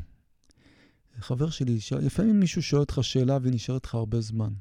מישהו שאל אותי לפני חבר טוב מצרפת, אמר לי באנגלית, How much space do you give to creator in your heart? כאילו, כמה מקום אתה נותן לו בשביל שינשוב דרכך? וזו הייתה שאלה מדהימה בשביל. נכון. זאת אומרת, כאילו, עד כמה אני נותן לו לסדר את העניינים האלה? כי אם אני לא נותן לו לסדר את העניינים האלה, אז אני בעיקר מחפש שליטה. ואם אני נותן לו לסדר את העניינים האלה, אז קטונתי, אני יודע לאן הוא יוביל אותי, אני יודע לאן הוא ייקח אותי. אם אנחנו פה במשנתו של משה, כאילו, מה הוא אומר לו? הוא אומר לו, לך למקום שיש לך שם גזר דין מוות. תתמודד מול המשפחה שגידלה אותך, ותוציא איזה עם שפחות או יותר...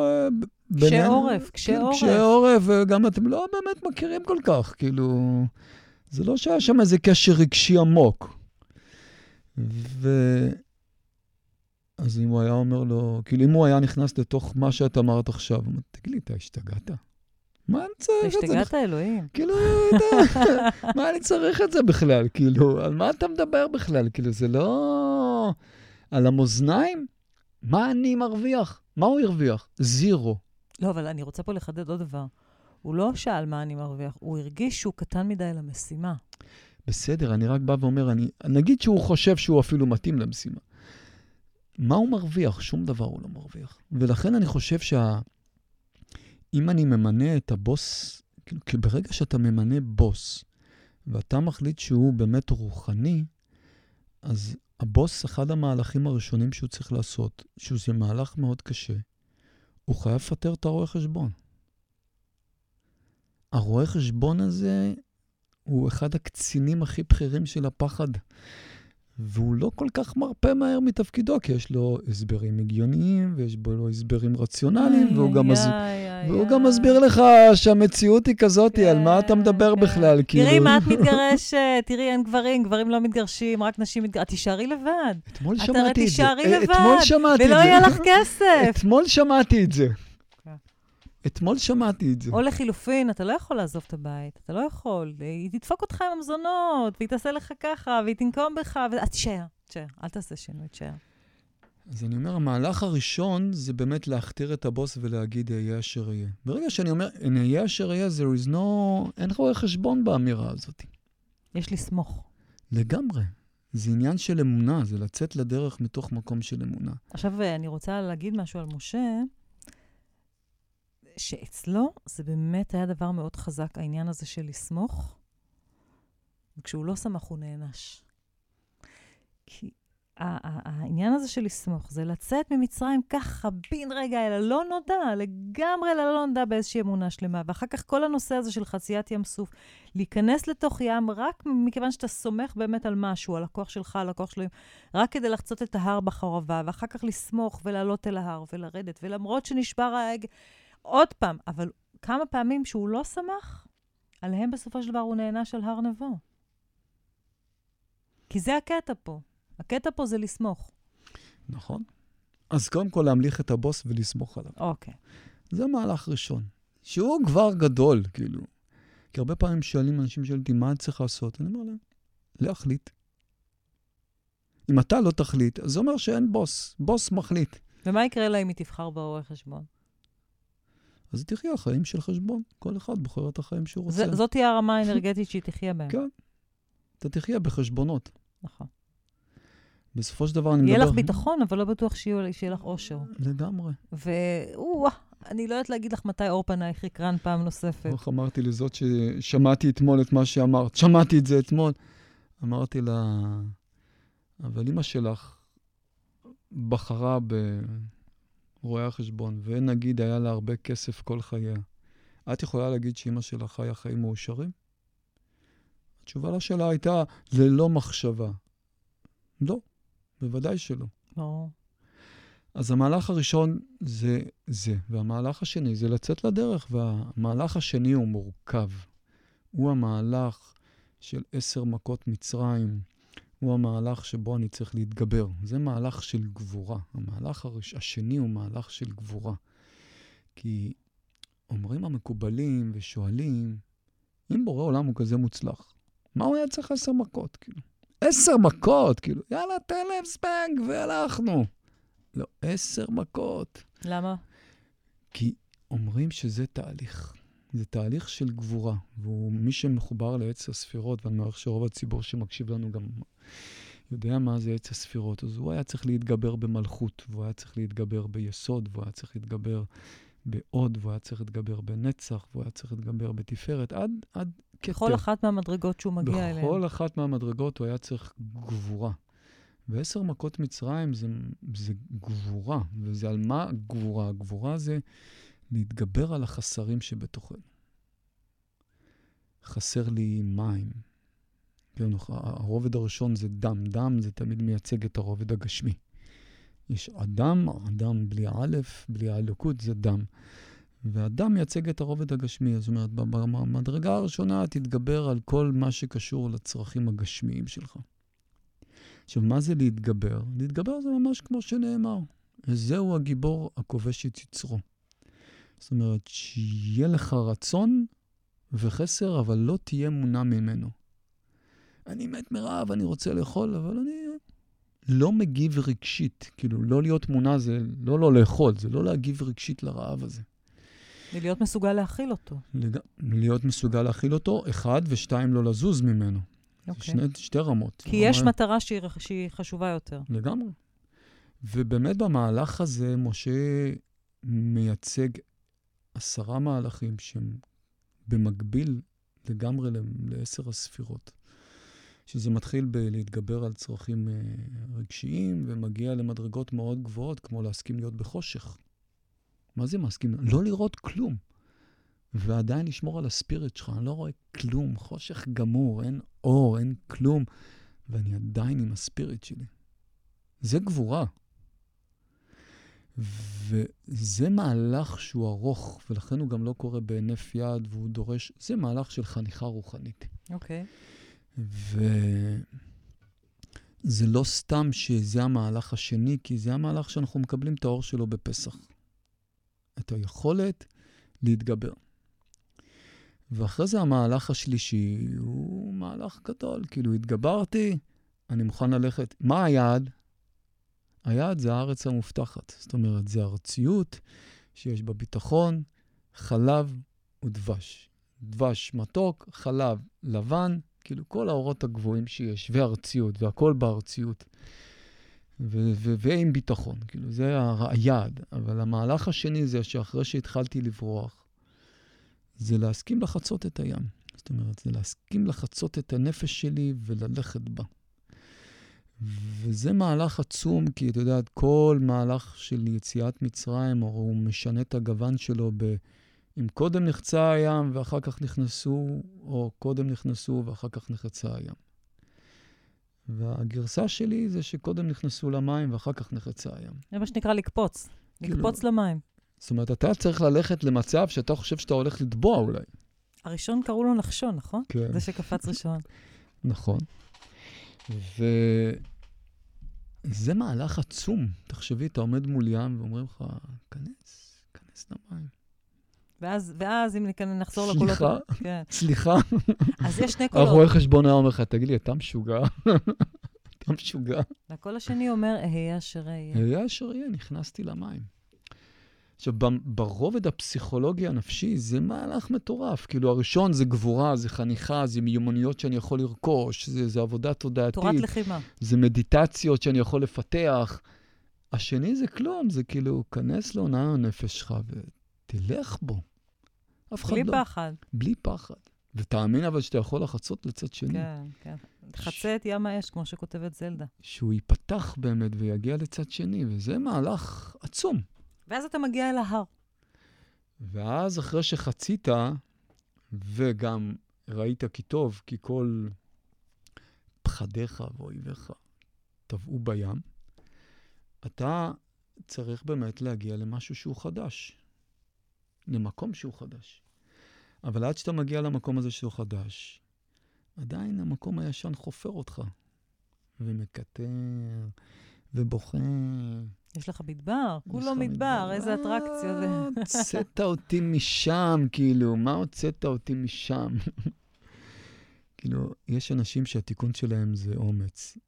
אני אומר להם, תגידו לי, אתם חושבים שהנשמה שלכם תחסוך לכם את הרגע הזה, שבו לא תצטרכו לקחת סיכון? אין מצב, אין מצב. כאילו, זה לא יעבוד ככה. להפך, היא תביא אתכם שוב ושוב לשם. לגמרי.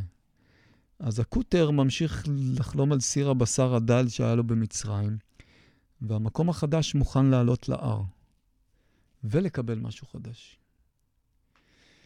וזה מהלך מאוד משמעותי, זה להסכים להתחדש, להיות חדש. ואז מגיע המהלך הפסיכולוגי של התנגדות. חלק שבי מתנגד לזה. ופה יש לי התמדה. וזה עגל הזהב בעצם. כן, עגל הזהב מתנגד, והבוס החדש שמסכים להתחדש לא נכנע. עולה שוב אל ההר, ושוב עובר את אותה סאגה. מוכן ללכת, כאילו. אז בעצם אם היו בונים עגל זהב, הוא היה עולה עוד פעם אל ההר? לגמרי. אני אגיד לך, מורה הרוחני הכי גדול, זה ילד שמנסה ללכת. אין מורה רוחני גדול מזה. כל פעם שנכשלת בחיים, תחשוב על ילד בן שנה שמנסה ללכת. למה אני אומר את זה?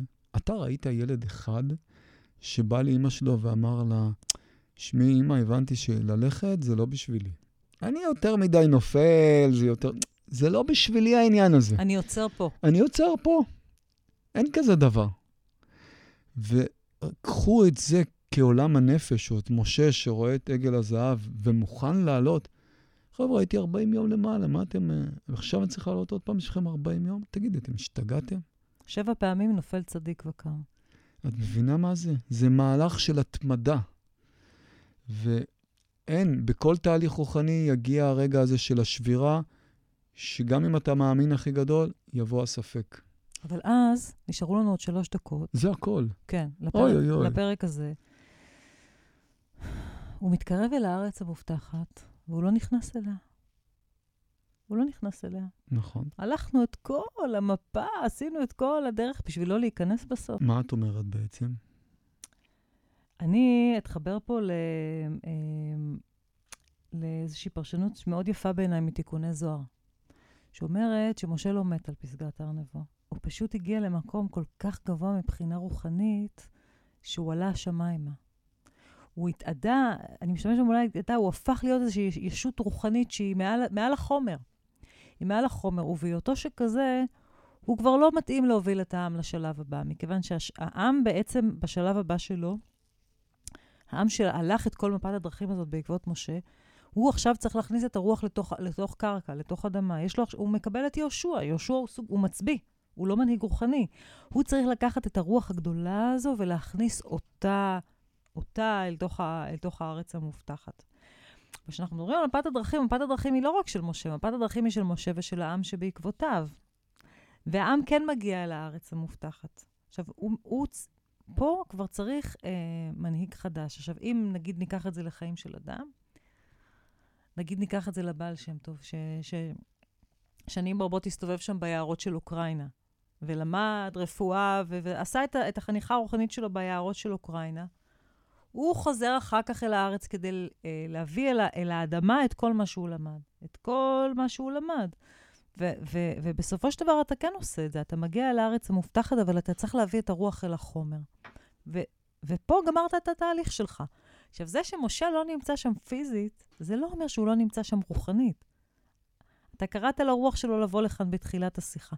ואם הוא ישות רוחנית כל כך כל כך גבוהה, כמו שאומרים בתיקוני זוהר, אז הוא היה איתם שם גם. אבל בפועל הם צריכים לעשות עכשיו מהלכים מקורקעים יותר. אני אגיד שני דברים על זה. א', מה שתומך במה שאת אומרת, זה שנעלם על הר נבו, שזה אומר נון בו, שער ה-50 נמצא בתוכו. זאת אומרת שעל הר נבו נמצא שער ה-50, ומשה ברגע הזה מגיע לשער ה-50 ועולה עולה אל האלוהות בעצם. עולה אל האלוקות, למדרגה הכי גבוהה שיש על פי תורת הקבלה. והדבר השני זה אני חושב משה התחיל את הדרך ב"היה אשר אהיה". והייעוד שלו זה היה ליצור כלי, ליצור שבט שיביא את אור האחדות לפלנטה הזו.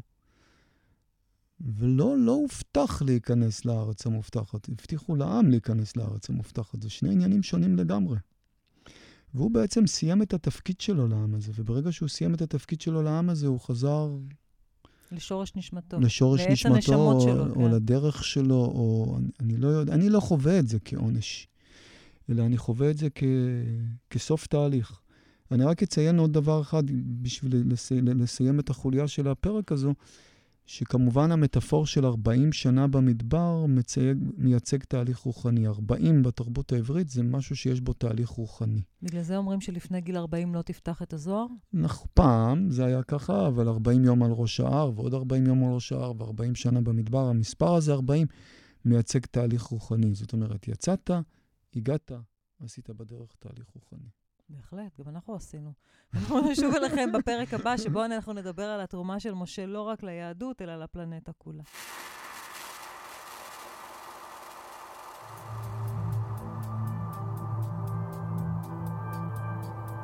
רבות הדרכים, מורים ותורות ששינו את פני התודעה האנושית. והפעם, ליאת רגב משוחחת עם שמואל שאול על דמותו ומשנתו של משה רבנו. שוב שלום לכם, אנחנו מסכמים כעת את הסדרה הזו בפרק הזה, שיהווה מעין סיכום כאמור של כל 4 הפרקים הקודמים, שבהם הגענו לשיא יחד עם משה באותו רגע דרמטי, שבו הוא מביט בסנה שאיננו עוקל, ואלוהים מדבר אליו מתוך הסנה ואומר לו, אהיה אשר אהיה. עסקנו רבות במשמעות המשפט הזה, בתרומה של משה לעם היהודי, לקחנו את סיפור חייו כסוג של מפת דרכים להתפתחות רוחנית, והיום אנחנו רוצים לקחת את משה באופן הרבה הרבה יותר רחב. שלום לך שמואל שאול. שלום וברכה. אמרת לי, וזה הפתיע אותי בשיחה מוקדמת, תשמעי, הוא לא תרם רק לעם היהודי כמו שאנחנו חושבים, הוא תרם לכל הפלנטה. תראי, אני חושב שהאנלוגיה הכי מעניינת זה להסתכל על גוף אדם. בוא ניקח איבר בגוף האדם, נגיד כבד. אז הכבד, גם הכבד עצמו הוא מורכב, ובתוכו יש מלא חלקים, ויש את המבנה הפנימי שלו.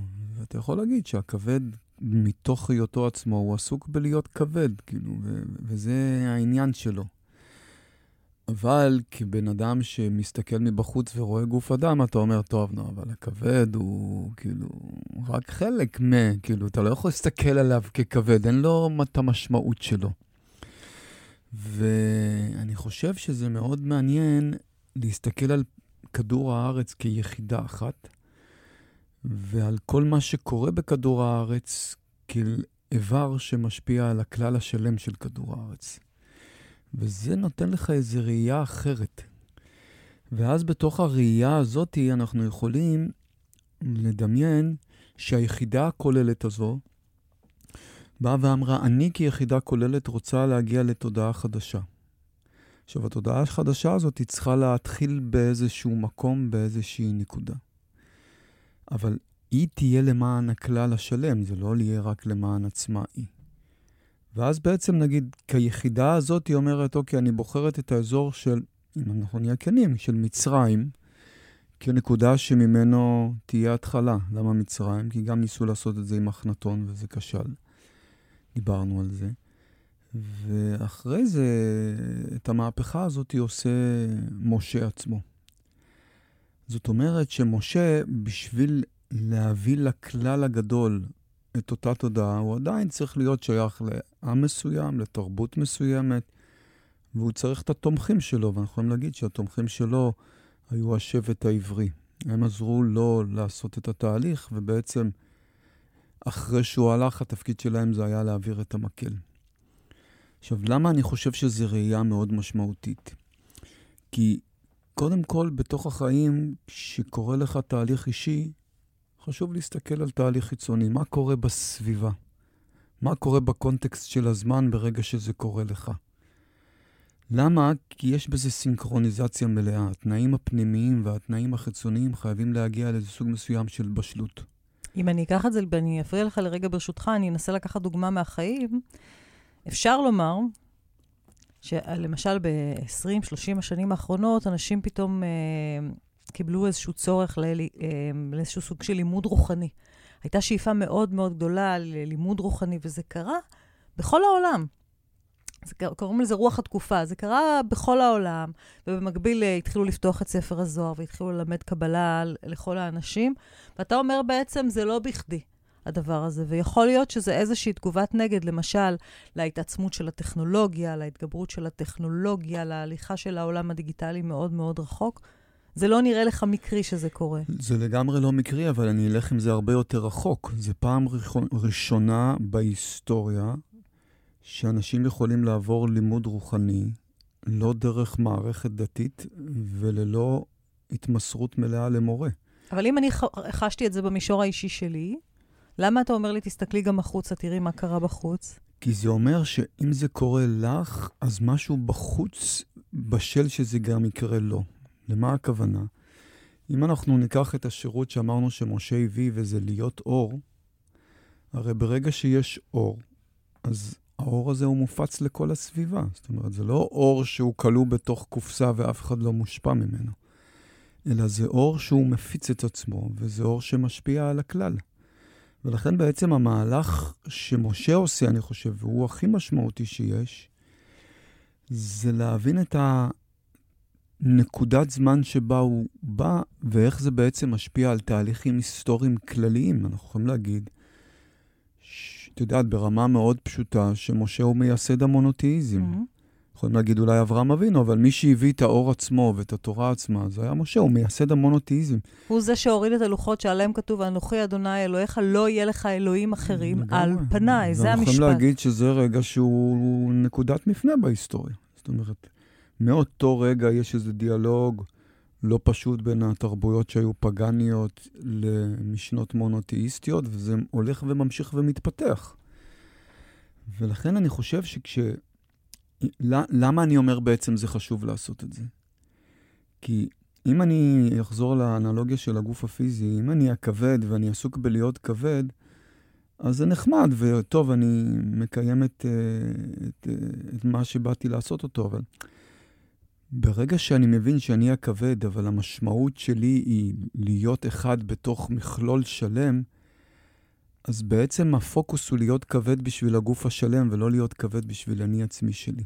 אז מה שאתה בעצם אומר, אם תרשה לי להמשיך אותך, שהעם היהודי צריך לזכור, שהאור הזה שנתן לו משה, האמונה באל אחד, היא לא באה לעם היהודי רק כדי שהוא יחזיק אותה בדלת אמותיו ויכלה אותה באיזשהו מקום, אלא להפך, הוא צריך להפיץ אותה בעולם כולו. לגמרי. זה מה שאני הכי אומר. אבל זה בדיוק המשמעות של המשפט אור לגויים. נכון, זה משמעות המשפט אור לגויים, אבל אני מדבר פה, אני חושב שבתהליך רוחני, וזה משהו שמאוד משמעותי להבין אותו, יש הבדל בין ידע ובין רגש. זאת אומרת, זה שאני יודע שאני אמור להיות אור לגויים, זה עוד לא אומר שאני מרגיש את זה. טוב, עכשיו, עד כאן הבנו במשמעות את הרמז העבה. אז מה זה אומר? בוא נלך כבר לתכלס. שאתה אומר שהעם הזה אמור להיות אור לגויים, מה זה אומר מבחינת ההתנהלות שלו?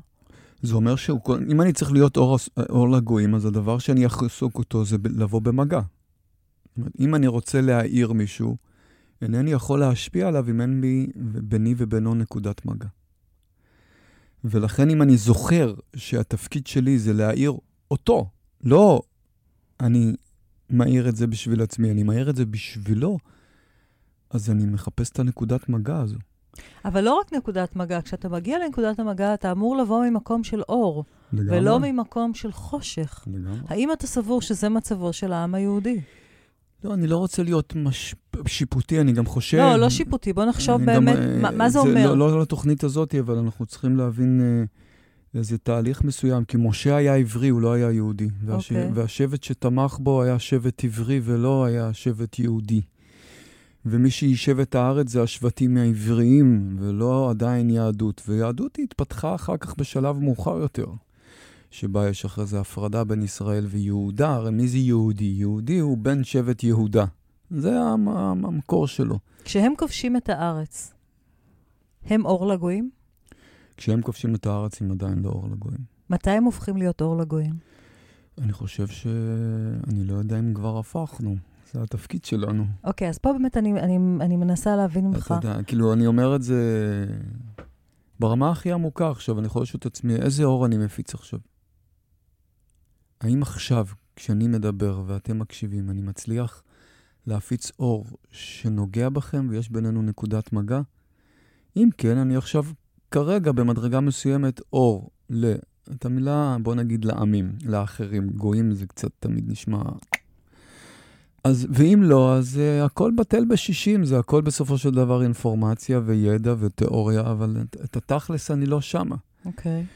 ואני חושב את זה, כי אני אומר שתמיד צריכים לחרוג מהבעלות על משה ותורתו, ולהבין שהם באו להשפיע על הפלנטה, כי זה משנה את כל הרובד הרגשי של העניין. אתה פתאום לא עסוק בעצמך, זאת אומרת, זה לא, אני קיבלתי תורה, אני העם הנבחר, לא, זה, אני קיבלתי איזה שירות, ואני צריך לקיים את השירות הזה, והשירות הזה הוא למען תועלת הכלל, ואני פה מראש בשביל האחרים, ולא בשביל אני עצמי שלי. זה רובד רגשי שהוא שונה לגמרי, הוא יוצר תודעה אחרת לגמרי. ואני חושב, ואני אומר את זה, אתה יודעת, לא רוצה להיכנס לדיונים פה, כי הם עמוקים, אבל אני חושב שבהחלט, אם אנחנו נסתכל על הקרמה של העם היהודי, שהוא כל הזמן אל מול עיניו רואה אויבים, זו שאלה שהוא צריך לשאול את עצמו, למה אני רואה אויב ולא אוהב? ואני אומר את זה כי משה היה עברי, אבל מבחינתי הוא היה מצביא רוחני, ששינה את כל התודעה הפלנטרית, ולא עשה רק משהו שהוא מקומי. והיכולת להסתכל דרך זה, זאת אומרת, אני פתאום עולה אל הר סיני, לא בשביל לצאת ממצרים. אני עולה אל הר סיני, בשביל להביא משהו חדש לכדור הארץ. לאנושות. ואני צריך לקחת אחריות על זה שבחרו בי. תחשבי לדוגמה, וזו הסתכלות שאני אוהב לעשות אותה. עומדים בשמיים, ואומרים, אוקיי, עכשיו זה הזמן של פלנט הארץ. 1300 נגיד לפני הספירה, להביא ממש אור של אחדות. ועכשיו אנחנו מחפשים מישהו שיעשה את זה, וחבורה שמוכנה לתמוך בו. אז דמייני את קבוצת הנשמות שיושבות בשמיים, ושואלים אותם, מי מוכן לקחת תפקיד כזה? וואו, אתה אומר, וואו, זה תפקיד מטורף. וברור לך שהוא יעבור התנגדות, כי כל שינוי חייב לעבור התנגדות, וברור לך שהוא יעבור זמן, כי אור גבוה בשביל להיות מוגשם באדמה, לוקח לו זמן. זה תהליך מאוד משמעותי. ואז הנשמה של משה אומרת, יאללה, בסדר, אני אלך לזה. ואז השבט של העברים אומרים, אוקיי, אנחנו נתמוך בו. מה זאת אומרת אנחנו נתמוך בו? נעשה ונשמע, אתם תגידו, ואנחנו נעשה. אחרי זה נבין מה זה אומר. וברגע שאנחנו מתחברים לקונטקסט הרגשי הזה, של אני פה, בשביל משהו שהוא כולל ורחב, אז אני מפסיק להיצמד להגדרה המאוד אישית וצרה שלי, של אני יהודי ואתה לדוגמה לא. או אני כזה ואתה לדוגמה לא. וזה, אני חושב, עדיין תהליך רגשי שאנחנו נמצאים בו. אני מאמין באמונה מלאה שלפחות ממבט העולם הרוחני, הדברים תמיד מדויקים עד הסוף. ואם הם תמיד מדויקים עד הסוף, אז כל עוד יש עוינות ומלחמות, לצערי הרב, כנראה אנחנו צריכים ללמוד עדיין עוד משהו. אתה יודע שזה מאוד... במדרגת גן העדן הרי, בקבלה מוגדרת כגמר התיקון הכולל, לא כגמר התיקון האישי. זה מאוד מעניין, כי כשאתה מסתכל על ההיסטוריה האנושית, אמר ישעיהו ליבוביץ', תקופה תקופת הפריחה והשגשוג הגדולה ביותר של העם היהודי הייתה בגולה. וזה קורה כשהוא יושב בתוך הגויים. ויש תיאוריות שונות שנשמעו על כך, שלמשל דווקא עם העם שעשה אולי יותר מכל כדי להשמיד את העם היהודי, שזה העם הגרמני, דווקא בתקופה שהשני העמים האלה חיו ביחד באיזשהו סוג של סימביוזה, הייתה איזושהי הפריה תרבותית מאוד מאוד חזקה. כלומר, יש גישות שאומרות שכשהעם היהודי יושב בגולה, הוא משמש כסוג של מפרה רוחני, תרבותי, לאותם עמים שהוא יושב בתוכו, עד שמגיע הרגע שהוא מוקם מתוכם. זה איזשהו תהליך שאני לא יודעת עוד להסביר אותו לגמרי ברמת הקרמה, אבל יכול להיות שזה קורה, שכשהוא מאבד את השליחות שלו, שבאיזשהו מקום הוא מאבד את השליחות שלו, ואז הוא מוקם מתוכם כדי לעבור איזשהו תהליך מחודש. אבל אני חושבת שהעניין הזה של התפיסה שהעם היהודי בגלות, יש בו איזה שהם אלמנטים מפריעים, בשיתוף הפעולה שלו עם העמים שבתוכם הוא יושב, במיוחד בתוך העם הגרמני, שזה מרתק התפיסה הזו, היא נובעת בדיוק מהמקום הזה שאתה מדבר. זה בדיוק הרעיון של אור לגויים. תראה, אני חושב שאני אקח את זה לאיזה מקום אחר לגמרי. ממש אחר לגמרי. אבל לדעתי יש בו קסם. אני חושב שהדבר הכי אינטימי שאנחנו עושים בחיים, בסופו של דבר, זה לעשות אהבה. ואולי אין דבר מרומם נפש ויפה וטהור וזך מאשר לעשות אהבה. ואני מציע לקהל הרחב ששומע אותנו עכשיו, תעשו פעם אחת אהבה עם בן הזוג שלכם, שהעניין הוא לא אתם שניכם, אלא שאתם במעשה האהבה נכנסים לתוכו בכוונה להביא אור לכלל. אתם ממשיכים לקיים את מסע האהבה. והמפגש הוא הכי אינטימי שיש. אבל הכוונה, וברובד הכי פשוט, הוא לא של הגבר לענג את האישה, ולא של האישה לענג את הגבר, או בוודאי לא לחפש את העונג האישי שלי, אלא הכוונה היא להביא אור לכלל. באותו הרגע קורה משהו, אני חושב שזה כמו מג'יק, זה קסם בתוך הפעולה הזאת, כי זו פעולה שיש בה המון אור. וברגע שאני מסוגל לכוון את האור שלה לסביבה, ולאו דווקא לעצמי, ואני אומר, זה כאילו נשמע הכי רחוק שיש, כי זה הדבר הכי אינטימי שיש, ולא עושים את זה בציבור, ובדרך כלל אתה עושה את זה באיזה מקום שהוא שלך, ורק שלך, ושאף אחד לא נכנס אליו. ועדיין יש בשינוי כיוון הזה, משהו שאת יודעת, כאילו, זה בסופו של דבר, השניים הם עצמם מרוויחים יותר מאשר האור של הכלל, אבל זה גישה, אני חושב שהיא מאוד יפה לנסות לראות את הפעולה שבה אני מאיר את הכלל. ואני אומר את זה כי, את יודעת, היה לי פעם איזה דיאלוג כזה, כאילו רובד אישי שלי, דיברנו על הקשר בין זה שאחנתון ניסה לעשות מהפכה מונותאיסטית במצרים, וכשל, ומשה אחרי זה בא והצליח. ודיברנו על זה שיש כל מיני תזות שאומרים שיש ביניהם קשר. אז תנסי לחשוב, לדוגמה, בנשמה של אחנתון, שכשמגיע האדם כמו משה ומצליח אחר כך לעשות את מה שהוא לא הצליח, איזה שמחה גדולה זו. אתה בעצם מתקן את מה שאני לא הצלחתי לעשות. אז זו שמחה עצומה. אז במקום ליצור הפרדה כזאת של הוא נכשל, כי אנחנו מדברים בכישלונות, וזה הצליח, ואז יש איזו הפרדה, זה לא. הוא ניסה, שם איזה יסודות, כנראה זה פתח איזה משהו מסוים, וזה שבא אחריו הצליח. הם בעצם כמו איזה צוות מסוים. לפעמים בשביל לעשות שינוי תודעתי משמעותי, אתה מביא את הרעיון, ואז הוא מזעזע את הסביבה, ובגלל שהסביבה לא בשלה רגשית ללכת עליו, אז הוא כושל. אבל בפעם הבאה שבא הרעיון, אז זה כבר סביבה, זה כבר לא כזה הזוי, וזה כבר זה לא כזה רחוק, ובתוך הכישלון הראשון כבר עדיין נפתחו כל מיני סדקים שבהם האור יכול להיכנס פנימה. זה ממש אותו דבר בתהליך אישי. לפעמים גם אנחנו בתהליך אישי לא מצליחים בפירסט שוט. ועדיין אנחנו מנסים עוד פעם.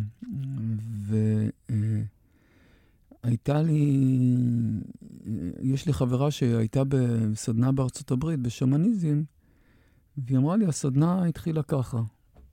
השמן הראשון בהיסטוריה היה משה רבנו. אנשים שעובדים בשמניזם עובדים עם הטבע.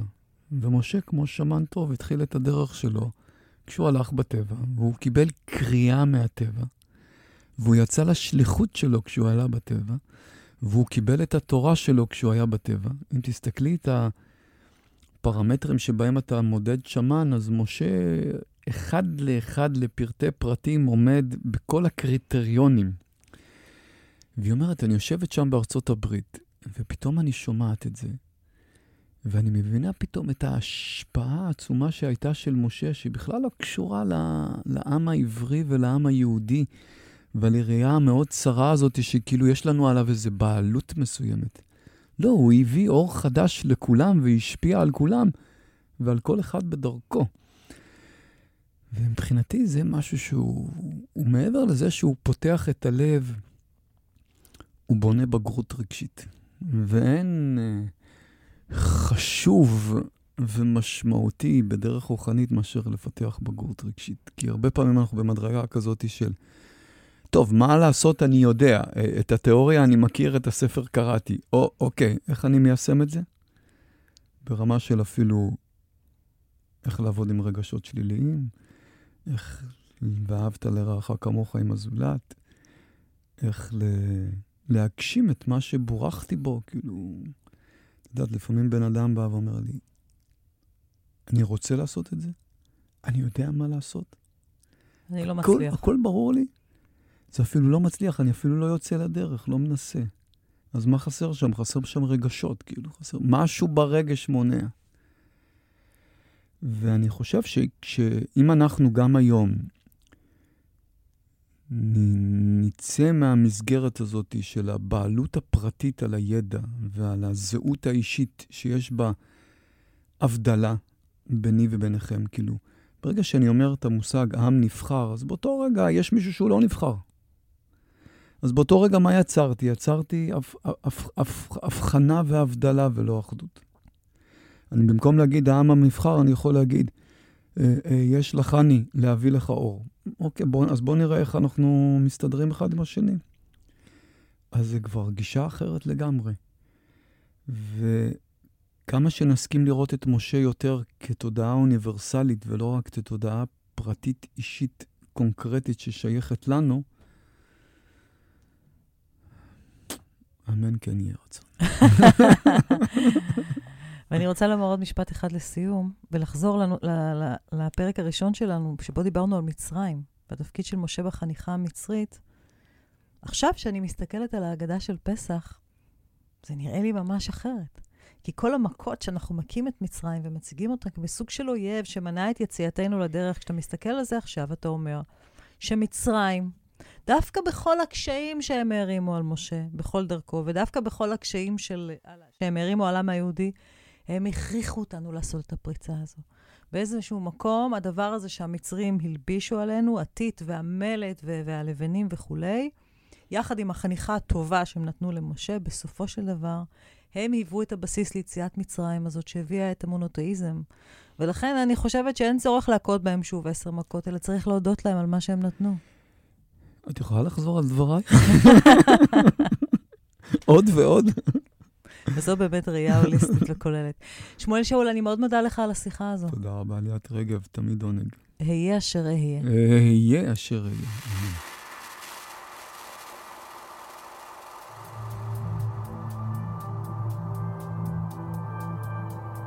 רבות הדרכים, מורים ותורות ששינו את פני התודעה האנושית. והפעם, ליאת רגב משוחחת עם שמואל שאול על דמותו ומשנתו של משה רבנו.